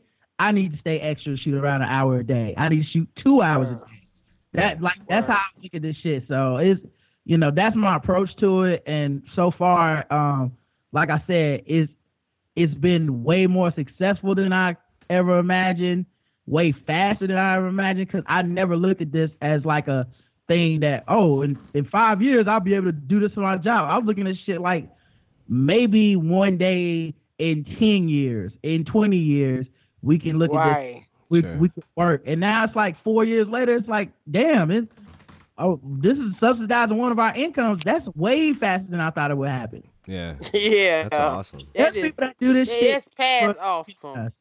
There's a lot of people that did this shit for longer than us that never made it to that. There's a lot of people that quit. A lot of people that, just life got in the way, whatever. Right. I'm really like, I think like we're really lucky to an extent to even be in situations where we could do this, but we also want it, man. Like it's one of the things that makes me mad when people like come at us like we're some type of entitled or spoiled show. Like, nah, man, this has been there's been surgeries involved in this. There's been, hospital stays. There's been deaths. There's been sicknesses. There's been this is our life, and we care about it more than other people care about their shit. And so for someone to ever like try to impugn us, like to try to come at us, to me it's like I don't even have time to be mad at somebody else that's doing better than me, because that's how hard I'm working, and everybody should be. Yeah. Damn. That's real talk right there. That's real talk, because it's like, shit, me and Owen want to be like y'all when we grow up. That's real talk right there. Yeah. That's real talk. And I know for me, Owen, I look at it like this. A lot of times, and we've talked about it before, but I feel like this. People see where you are now, and they underestimate what you did and what it took to get to where you are. Yeah. It's good when you make something hard and complex look easy. That means you're doing a good job. We make this look, but a lot of people don't realize the time, the planning, the effort, the hours of talking, and things like that. A lot of people fail to realize, like, some of our first shows, we literally recorded some shows 2 and 3 and 4 times before they ever got aired or released. That's really, if the people don't see, and we would literally go back, and this happened before recently where we've messed stuff up, lost recording. We'll be like, fuck it, let's record again. Re-record again. And it's one of those things where People underestimate work ethic, and people underestimate dedication, and people underestimate hard work. There are just some things in life that you just cannot get without hard work. There's no option. There's no other way around it. There's no magic stick. There's no shortcut. There's no Googling. You just got to motherfucking work hard. You know? Just interject this because I know we were kind of talking about our shit for a while, but I really no, we good with that. We good with that. This is our goddamn show. Talk away. If they don't like it, fuck them. We want to hear it. I want to hear it. Talk away. I was gonna say, like, the thing is, and it's not an insult to anybody, but I really feel like we can do more and we can do better. Me too. And that's the shit that I concentrate on, because you know, I feel like people are rooting for us, and then people feel like, man, look what y'all accomplished so far. That's great, and it is great. And I really do appreciate it. And I didn't even think. I think it's happening faster, but I still thought it was happening. You know what I mean? I know Fonte from Little Brother had said one of his raps was like he was talking to a dude and he said, "Tay, would you work 10 years for your dreams?" And that's how I looked at this shit. Was like, would you if I knew at the end of 10 years I could do this and be like, me and my wife, this is what we do to make our money. Yeah, I would do that. So you have to start working when it's not any money, and when it's costing you money, when there's nothing but just your sweat and time, equity, just put all up into this shit, and the payoff is not what you're putting into it. And I feel like we're starting to get get the payoff back. Like, you know, like even with the stuff we're doing now, it's like how many hundreds of dollars, how many thousands of hours had to go into this before we got to this. So, and so that's the thing, is like, I still feel like we have more and bigger things to do, and we just have to keep focusing and grinding on that, man. Because I feel like we do have a good plan, and we do have a good strategy, and we do work well with people, and it's been able to be natural. Like, it hasn't forced. We haven't had to like fake any relationships. We like, you know, we've been like, this has been a thing that we do, that we are ourselves at, and so many people are never gonna even try to do stuff like that. Yeah. So that, you know, that's like, I feel successful now. Like, I walk out of the house and I still don't even feel like I'm where I want to be, but I feel like the beginnings of that, like, you know what, like, this is a thing that is me and us, and it matters. And nobody can just come in and take that kind of shit away from you. Yes. True. And goddamn, y'all. I mean, I bet y'all got like 27 shows out there. I mean, what the fuck? Really? The thing about it, Chill, is this is how I feel about it. It's several things. First of all, I agree with Roderick. There's so much more we want to do. It's so much shit me and Roderick talk about, because put like this, Roderick is a rational thinker. He'll think logically about shit. I'm the dreamer, if that makes sense. Like, it's been times, even years ago, I would kind of say, well, this, that, and the other, and they're slowly starting to come to fruition. And it's one of those things where I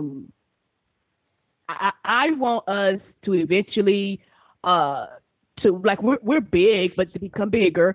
And once we get to the point where I can quit my job and work for the Black Guy Who Tips full time, y'all ain't seen nothing yet. And I say it and I mean it with all my heart, because Roger can only do so much. But if you had both of us with unlimited time willing to dedicate, y'all think y'all seen spin-off shows, y'all ain't seen nothing yet. Like, it's a lot of stuff that we both could dedicate time to.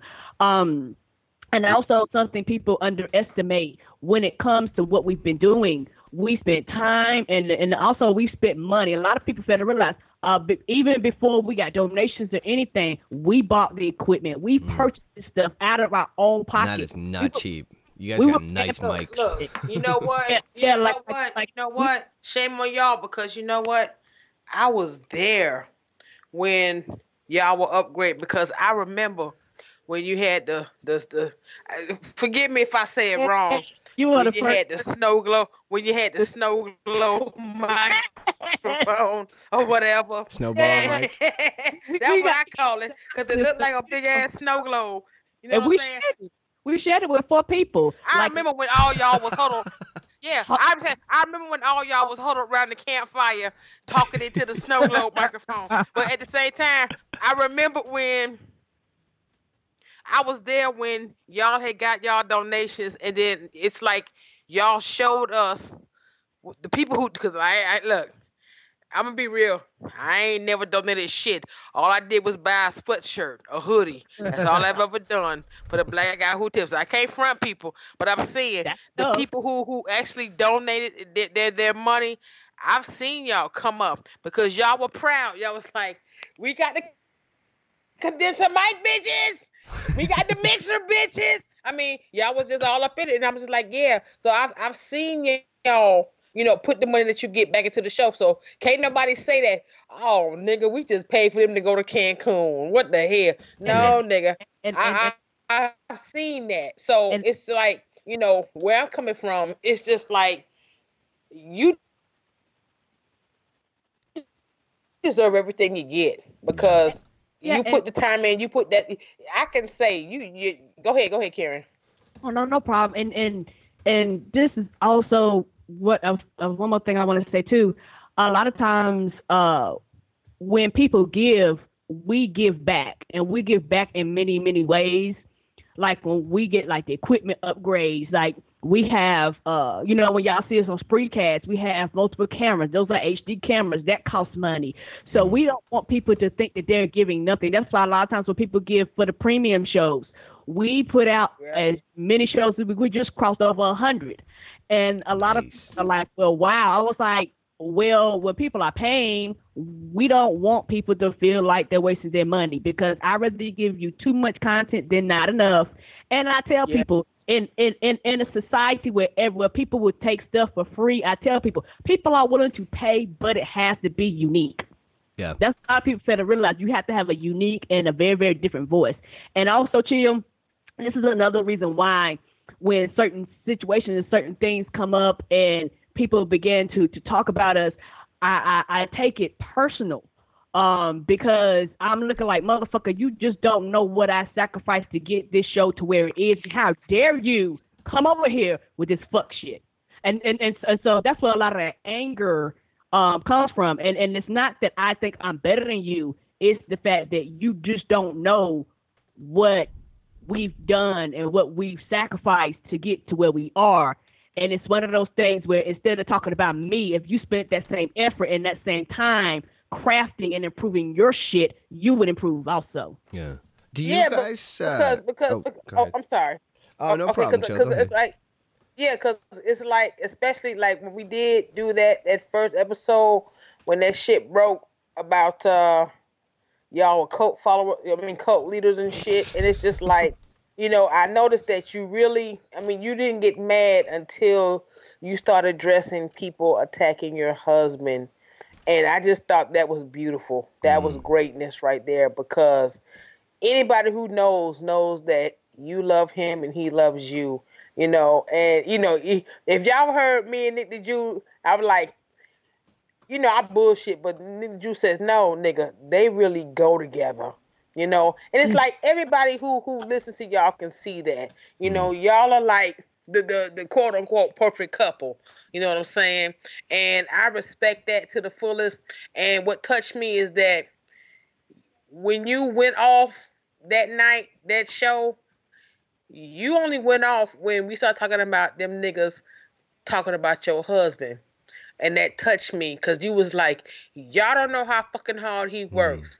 And then you broke it down.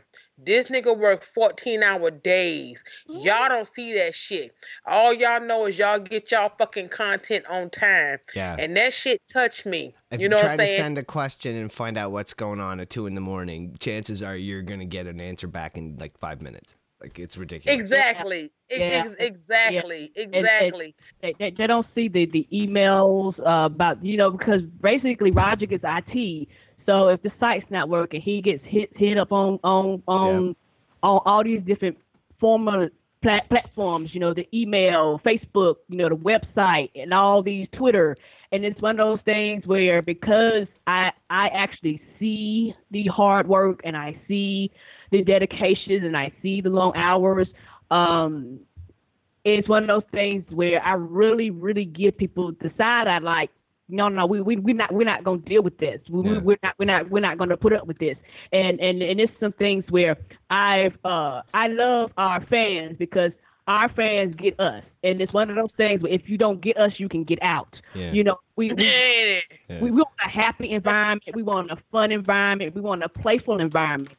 But also, we understand that our fans don't control us, and we don't control our fans. And like that's a two-way street. And another thing a lot of people, and another thing a lot of people wouldn't see is like, we haven't been doing that this long, but I try to do our show format wise, like basically a half interview show. You know what I mean? I like to interview people, also talk about.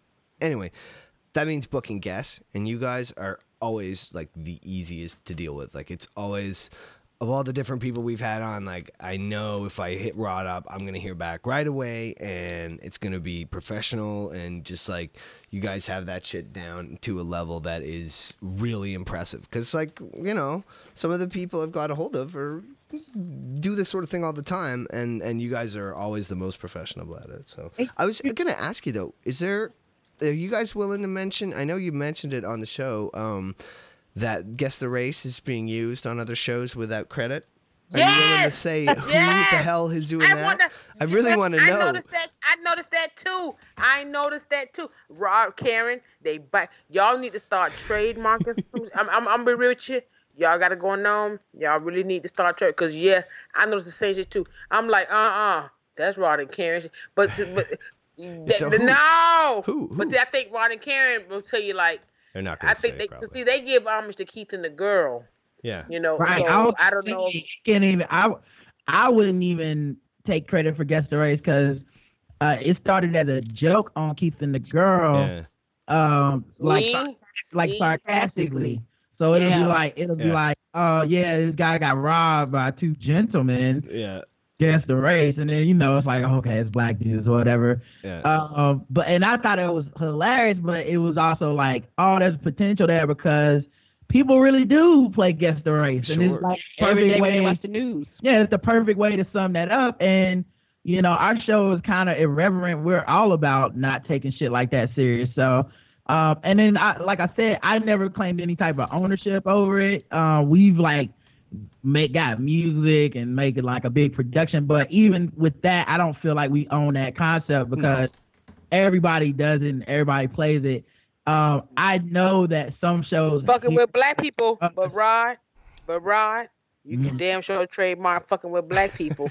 I could. I mean, well, also people say trademark, like y'all say trademark, like trademark costs like $5. That shit is expensive. I know it costs a couple grand. Yeah. I know. Your battles on that shit, because you gotta pick and choose your battles on like what you're gonna run with. You gonna put on a t-shirt, you gotta be about it. Like Bo Money ran with that beat him down, but you see how hard he ran with that beat him down. He had every color of the rainbow. Yeah. Yes.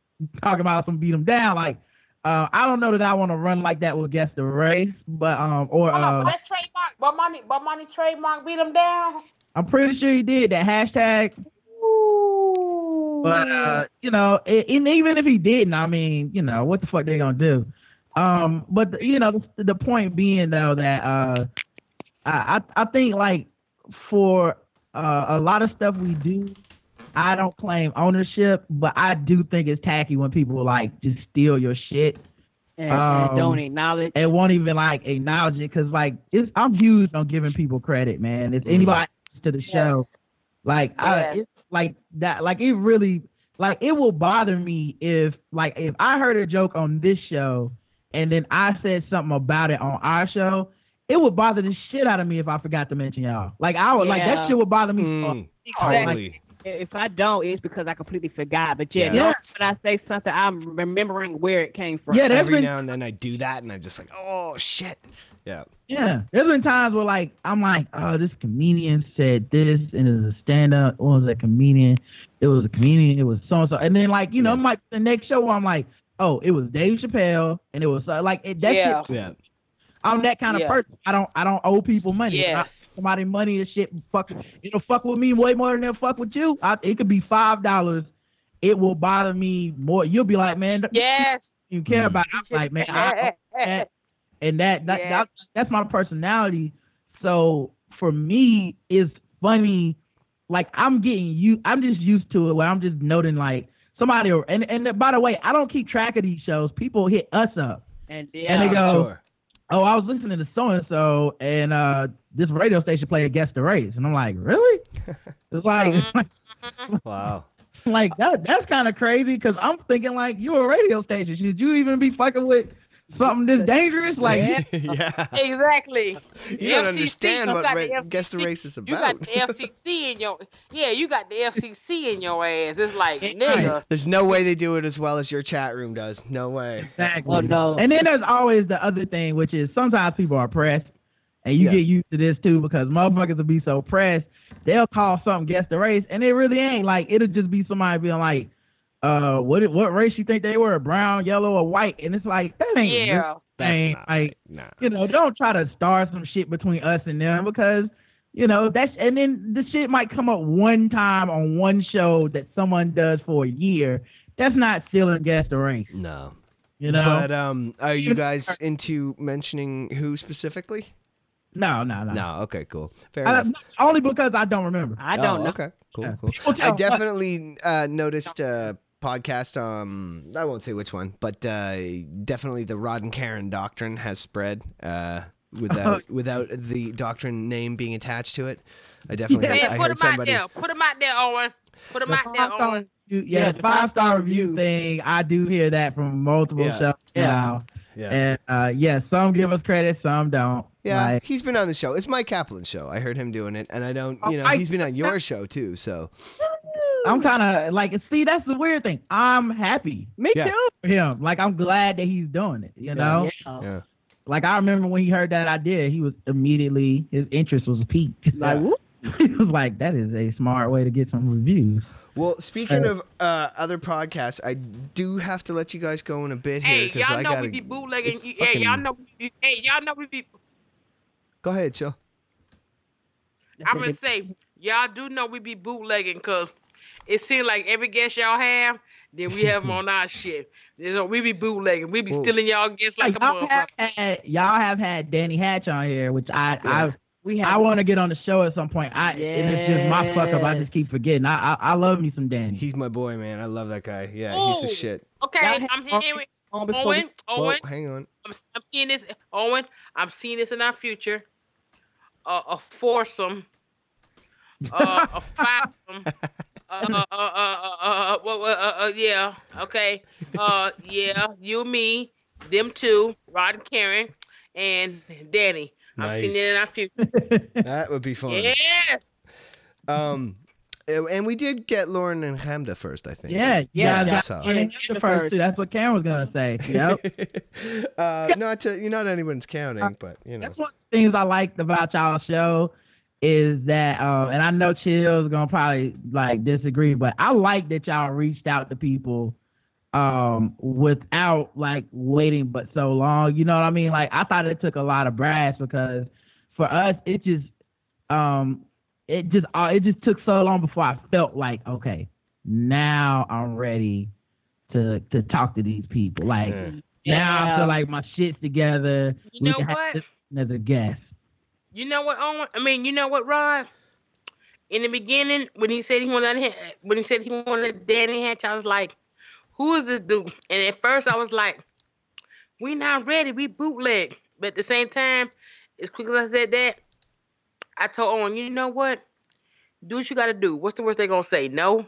Right. Ain't that right on? Exactly. Ain't that right on? Yeah. Ain't that right? And that But was yeah, 'cause always I- my feeling on it was, like it's what can it hurt? I only ever approach people I feel I have something to talk to about. And if I feel like that, then I don't give a shit if they know who I am or not. You know what I mean? Now y'all are asking us questions. Has anybody ever big time y'all and just been like, I'm not doing the show? I Yeah, wouldn't what was say that dude's that name? exactly. There's definitely been people who don't respond, for sure. Yeah, definitely. What's his name? What's the dude name that had his balls on Twitter and he got banned from Twitter? Joey What's his Diaz. name? Joey Diaz is big Yeah. time though. I don't know who the fuck he is. But yeah, him. Yeah, yeah. I mean, I've tried to get Keith a couple times, and I'd love to have Don Barris on. I'm trying to get him right now. So Yeah, some people are I hard don't to call get. Keith out. I was gonna say Keith is probably very hard to get. Yeah. he's just busy as shit. Look, I done called Keith out like twice, 3 times. He I doesn't want care. Keith, if you hit it with your punk ass, come on this goddamn show Oh my with your God. punk ass. But, Won't you with your You know punk what's fun ass. too, man, because Bitch ass. like we've had people where like I think when people like do us wrong or bitch bitch out or don't do it, I actually feel like they are only like hurting themselves because we're like we spread the word to people that actually would support you. Yeah, You that's know, a huge thing. Exposure. Exposure, nigga. Exposure. And to Like your audience, right?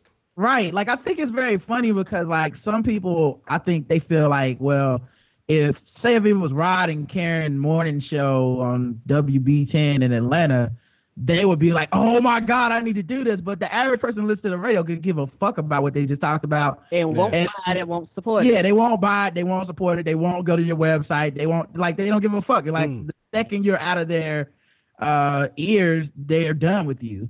Whereas with a podcast, it's something you have to kind of go find. So I think people are a lot more like, oh, you sell such and such? Well, let me at least go check that out. You know, Yeah. it actually made me feel good when JL Coben was like, I want to promote this thing.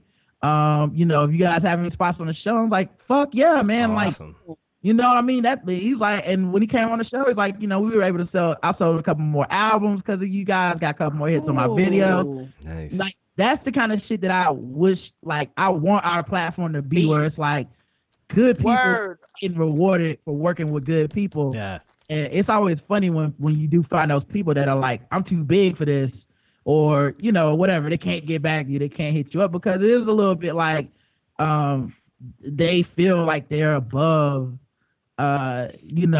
promoting their shit, man. Like, go promote your shit, dog. Like, even if 100 people listen to a show and 99 of them already know about your show, like they already know about the Blackout Tales. Yeah. That one person might want to come check this shit out, for that.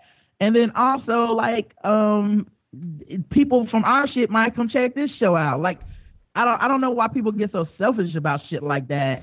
And especially if you have something to sell, man, you're not gonna be able to just tweet your way through Right. Google. Yeah, you're gonna have to get out there. When people hear your voice, see your face, when they like get to know you, that's when somebody's like, yo, I really want this person to succeed. Yeah. And that's I don't know if if you're familiar with the LA comics so much, but have you ever heard Don Barris at all? Like, he's not a well-known name. I haven't heard Don Barris. Do you know of Windy City Heat? That whole thing?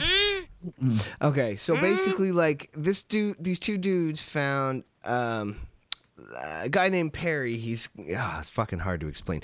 It's this really weird semi-reality show where these two dudes are fucking with this guy who doesn't really have any talent, but is convinced that he does. And he's one of these people who cannot hear self-criticism, honestly. So he's been going along with this. They made a movie with Bobcat Goldthwait. They made this whole fucking gig just goes on and on and on with this guy. And he basically has had a career in Hollywood based on it. He has been in a movie.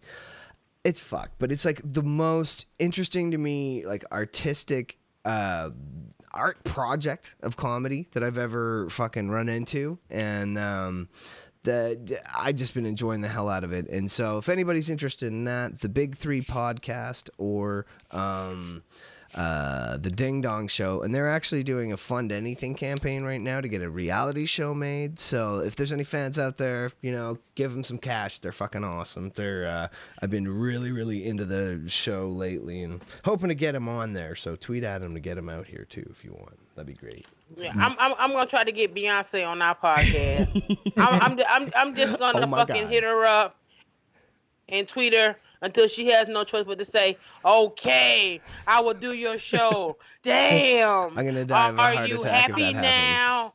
It's what would you say? I say I'm gonna die of a heart attack if you do that. That like if cool. we get Beyonce, I'll just you know what? As it should be, cause we'll do the show without you, as it should be. Yeah, you better not die, nigga. You better not. You better not damn die. You know what I'm saying? You mad? Damn. You get Beyonce. On the show, be like, Beyonce. Go ahead, Karen. No, I'm about to say I have a question. When are you two ever gonna meet each other? Fuck, I don't know. Soon, I hope. When he moved out the goddamn boondock. I don't know if you listen to the show. I ain't never going to Halifax. Okay, look. Canada has one meat processing plant for the whole goddamn territory. Okay, and second of all, Halifax. Yeah. Bitches, there's some racist bitches up there.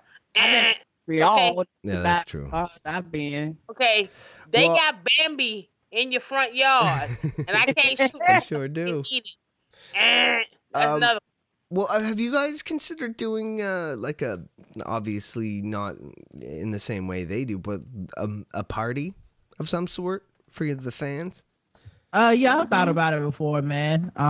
We thought about a lot of shit. Yeah, that'd be cool as shit. It's always funny when people like suggest shit because there is literally nothing. Yeah.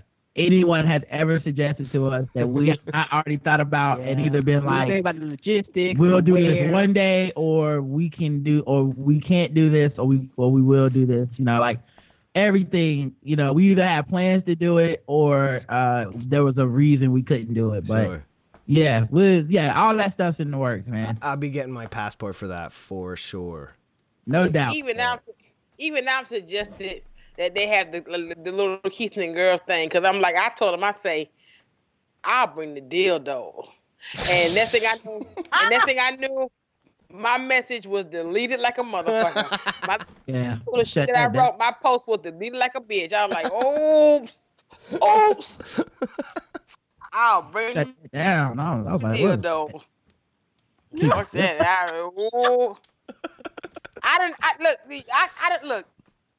I done already suggest you go LeBron. God damn it, you. I love these LeBron commercials. Motherfuckers hating. I love these motherfucking LeBron commercials. But anyway, yeah, I had already suggested these motherfucking shits. Yeah. That we have a black guy who tips weekend, and I would bring the dildos, and I posted that shit. And I get it, because it's like people look at the post who probably like ain't really ready for me, and I don't take it personal at all. I don't take it, but I just fell out. When I'm like, oh shit, I fell out. But yeah, we hold on, real quick. Before we let them go, yeah, you gotta do the Ebonic Colonic. Come on. I was hoping I was gonna escape. All right, okay, hang on. No, this is a much more difficult. It's a much more difficult segment to do with non-white people, or no, it's not. It is for me. I feel like I need to apologize to blackness and hip hop. What's that? Owen, have you been paying attention? Niggas don't even know what the fuck them rhymes mean. So let it fly. All right. So we're going multiracial today. Starting out with a little bit of new Eminem from the Marshall Mathers LP2. The lyrics are from Baby. That album sucks. 1,000 different houses and Munchausen. I'ma make you want to punch out some fucking one. Ouch. What the fuck do you hit me for? Screamed life as I punch counter. And bunches of anger. I once encountered a stranger in a dumb gown, black hood with a scythe. Shit. I laughed in his face. Spit. Bitch, give me an extra life. Like, take this. Now get your ass back in that game, bitch. Don't take shit for granted. And don't take shit, give it. Okay, so first of all, is Eminem getting old? Eminem need a straight jacket and some good beats, okay?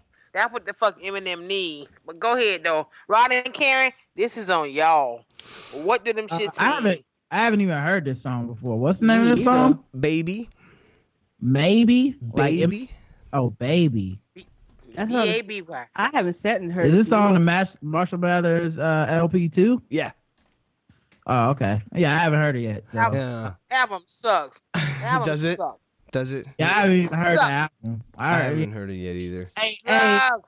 Hey, chill. But I gotta ask because people say that, and I haven't heard it. Do you like any of his music or just only his old shit? Like what? How you feel about him as an artist? You know, because you know what Eminem. Let me tell you, the thing that gets me with Eminem is just like.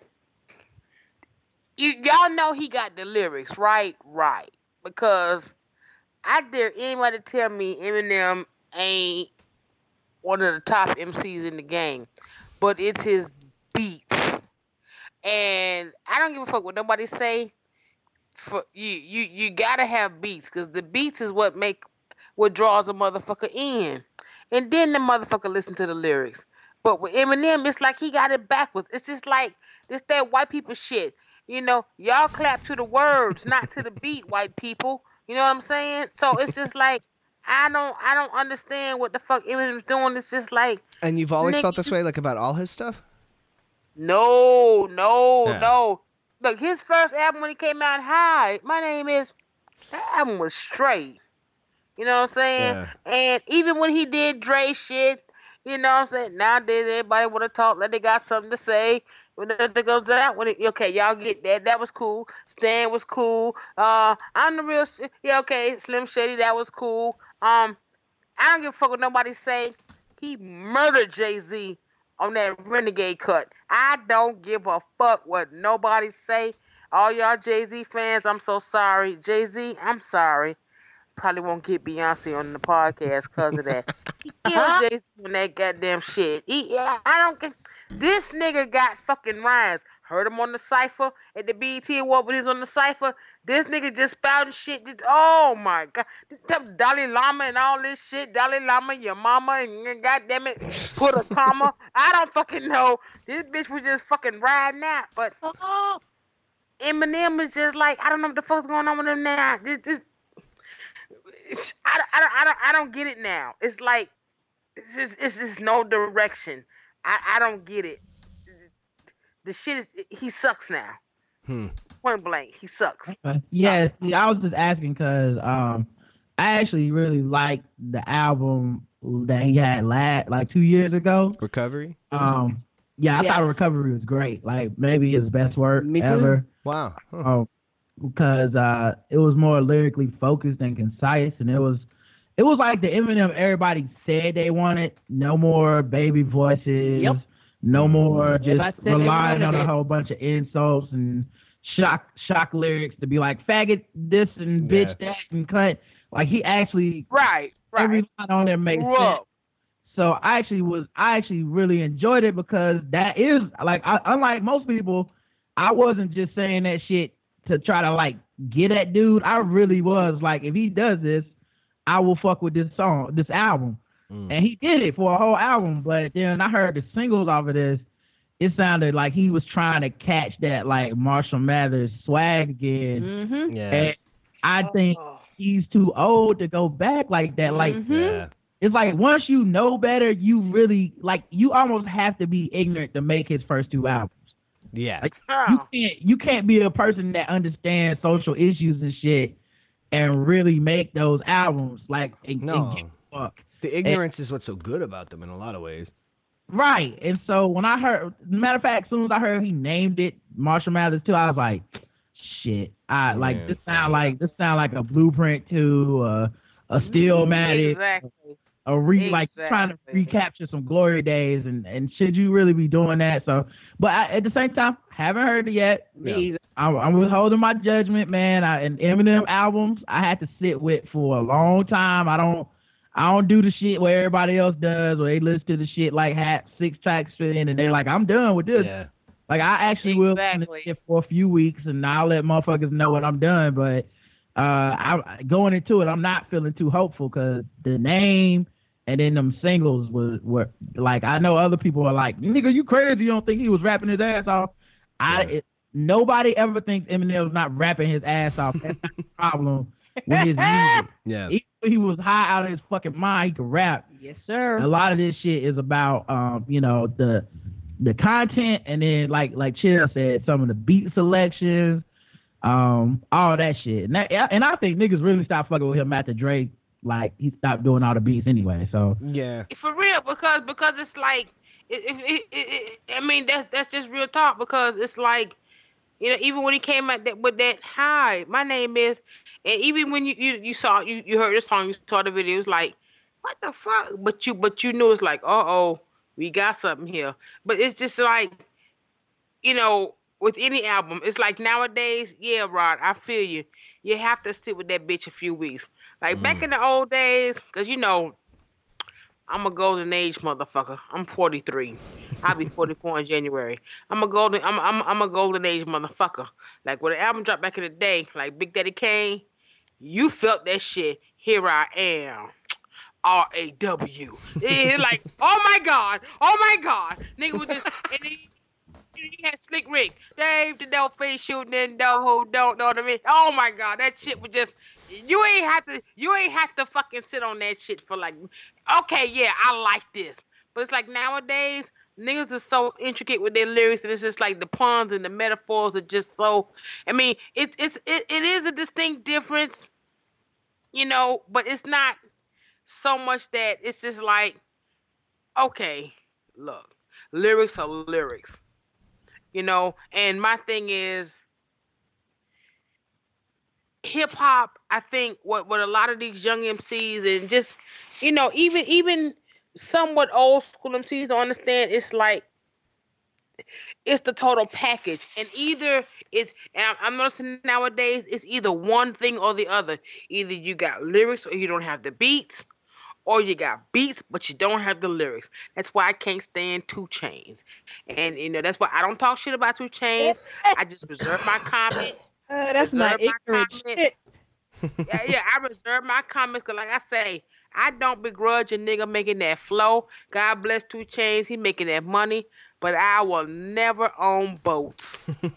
Yeah, me neither. I'll be fresh with the feds. I ain't buying an album like that. I look at him like a hip hop stand up comedian. Like put this shit in, I'll be laughing and having a good time. I've never taken him seriously as an artist. You can't. But yeah, like I said, I hope the Eminem is better than people saying, but it's not, dog. It's not, dog. Normally nobody I know likes Eminem except me, so yeah, I'm used to being like the one. I like Eminem. I just don't like. It's like, just like I listened to a podcast called Hip Hop Digest Show. Shout out to them cats, and. They say what they say, and then they play music, their realness, you know what I'm saying? But it's just like they say, he's in the land of the lost, man. He's in the land of the lost. It's just like, what? Well, see, here's the thing, though. For me, like, we talked about Yeezus a bit, and I'm giving it another try. I have to say, like, I like Kanye, or, whatever. I dig him so much that I'm willing to give that album another try, and I enjoy it a lot. I've been really listening to the words, and it's strong that way. But like, I just can't get past the how much it makes me feel like a rave in the early 2000s. Like, it's so minimal techno. Look, call it what it is. That shit sucks. This shit, I'm sorry. I'm not willing to go that far with it. No, I love. Okay, that's fine. That's fine. But me. That shit sucks. No, Kanye is better than that. Kanye is better than that. Kanye is better than that. And that's all I gotta say. Well, what do you think about that whole fucking Confederate flag thing? Not to change the subject too much, but man, that fucking made me laugh my ass off. Thinking all those rednecks who wearing Kanye flags around now. Biden supported because Kanye is all about Kanye. I think everybody commenting on Kanye shit is like weirdly justifying everything he does. Like it's a catch-22 because I understand people want to like call him out and they want to like discuss him, but a lot of the stuff Kanye does isn't about creating a social discourse or a conversation.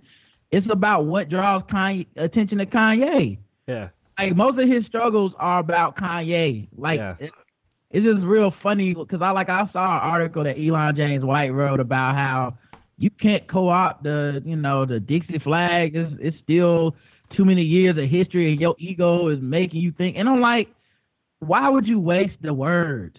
Yeah. Like I wouldn't even waste the words on this dude to write. I'm serious. You know what I mean? Why would I do this shit, man? I can't. There had to be at least 100 more pertinent problems. Yeah. Went on this week. Yes, sir. Like a woman got killed that was looking for help. A black woman got shot in the head. That to me is way more worth discussing. Yeah. Than another example of this bullshit. Yeah. Well, I do have to let you guys go in a minute here. It's 12:15 here, and I got to get up and be out of the house by 5:15 tomorrow. So, ooh, God bless you. Thank you. God bless you. Do you guys want to do? Do you want to do one more chill before we end this colonic? Yeah, let's do one more. Okay, and we're going to let them attack it. Let's see if you guys recognize these lyrics. And, I'm not even going to tell you who it is first. Rolling in my 5.0 with my rag top down so my hair can blow. The girlies on standby waiting just to say hi. Did you stop? No, I just drove by. Kept on pursuing to the next stop. I busted a left and I'm heading to the next block. The block was dead, so I continued to A1A Beachfront Avenue. And my question on this is who gives a fuck what the fuck? Like, this guy's planning out his whole route in his lyrics. Come on, man. I don't care where you drove to. Does anybody care? I'm going to recuse myself from these lyrics because I feel like you already know what these lyrics mean. You have to translate it to us. He's a Miami boy. Oh, is he? Okay. I'm going to have to recuse myself from commenting us trash. Yeah, I had a hard time finding any good lyrics. Okay, Ron and Karen. Y'all don't know who that is? Do you know who that is, Ron and Karen? Vanilla Ice, obviously. Yeah, exactly. Yeah. I really appreciate the note of disappointment in your voice, Rod. That's what I was going for. I was hoping we could get some actual challenging something explained this week, and instead we got two white dudes. You couldn't throw some Wu-Tang at their ass. Okay, just a minute here. Let me look. Okay. Okay, I'm gonna throw some at you, Owen. Okay, right. I'm gonna throw some at you. All right. Watch these rap niggas get all up in your guts. French vanilla, chocolate pecan. French vanilla. I'm on that brandy. French vanilla. Man, I just gotta say again, I am sorry about that. Chill went on to do those lyrics, and I thought it was about ice cream gangbang. Anyway, I'm sorry. I lost it. So anyway, here's your song. That just sucks. I don't know. It's called Another One Forgotten. Fraction and Kill's album, Extra Science.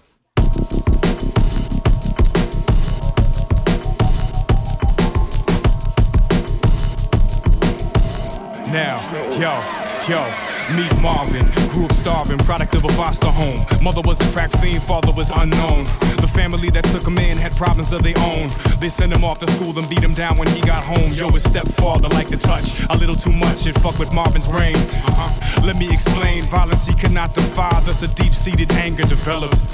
Unto himself became a stranger on the runaway at 14. Never to return, hopped the train, but still couldn't escape from his pain. Could only maintain the balance for a limited length of time before the side effects of molestation manifest in his mind.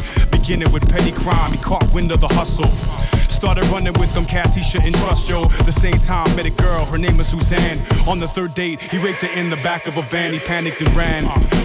Marvin on the run, but he still owed money to them dudes who carry guns. So blind to himself, he was no stranger to escapism. Caught the next train and bounced, thinking they wouldn't chase him. But men stayed motivated when money's involved. They caught up with him later that fall. Marvin wasn't prepared to face the altitude of consequence. Now no flower grows where his coffin rests. The struggle of another one forgotten. Another sad story, sad story. Another sad story, sad story. Another sad story, sad story. Another sad story to tell. Into Suzanne, grew up privileged, spoon-fed from birth. Father was a physician, mother was a nurse. Only child, lonely, wild, no rules to follow. Had everything she could ever want, but still felt hollow inside. Her parents failed to identify the thoughts through the glass in her eyes. Unheard voices of suicide. Ring no alarm, thus she tumbling down. But it all changed when she met this dude downtown named Marvin. She could sense the strange in his being, and he could sense the gaping hole infused in her esteem. That's when he plotted the scheme, he planned it from day. He gon' do what his father did to him the next day. Became an unwitting victim to an act so severe. Driving home in Papa's van, could barely see through the tears. Straw that broke the camel's back type shit. Went off the deep end. Got home, made sure both of her parents were sleeping. Crept to the kitchen with an ending in sight. She hesitated for a second the moment she saw the knife. Cracked the cupboard door, consumed the pills to fade away. Mission to the promised land, never to awake again. The struggle of another one forgotten. Another sad story, sad story.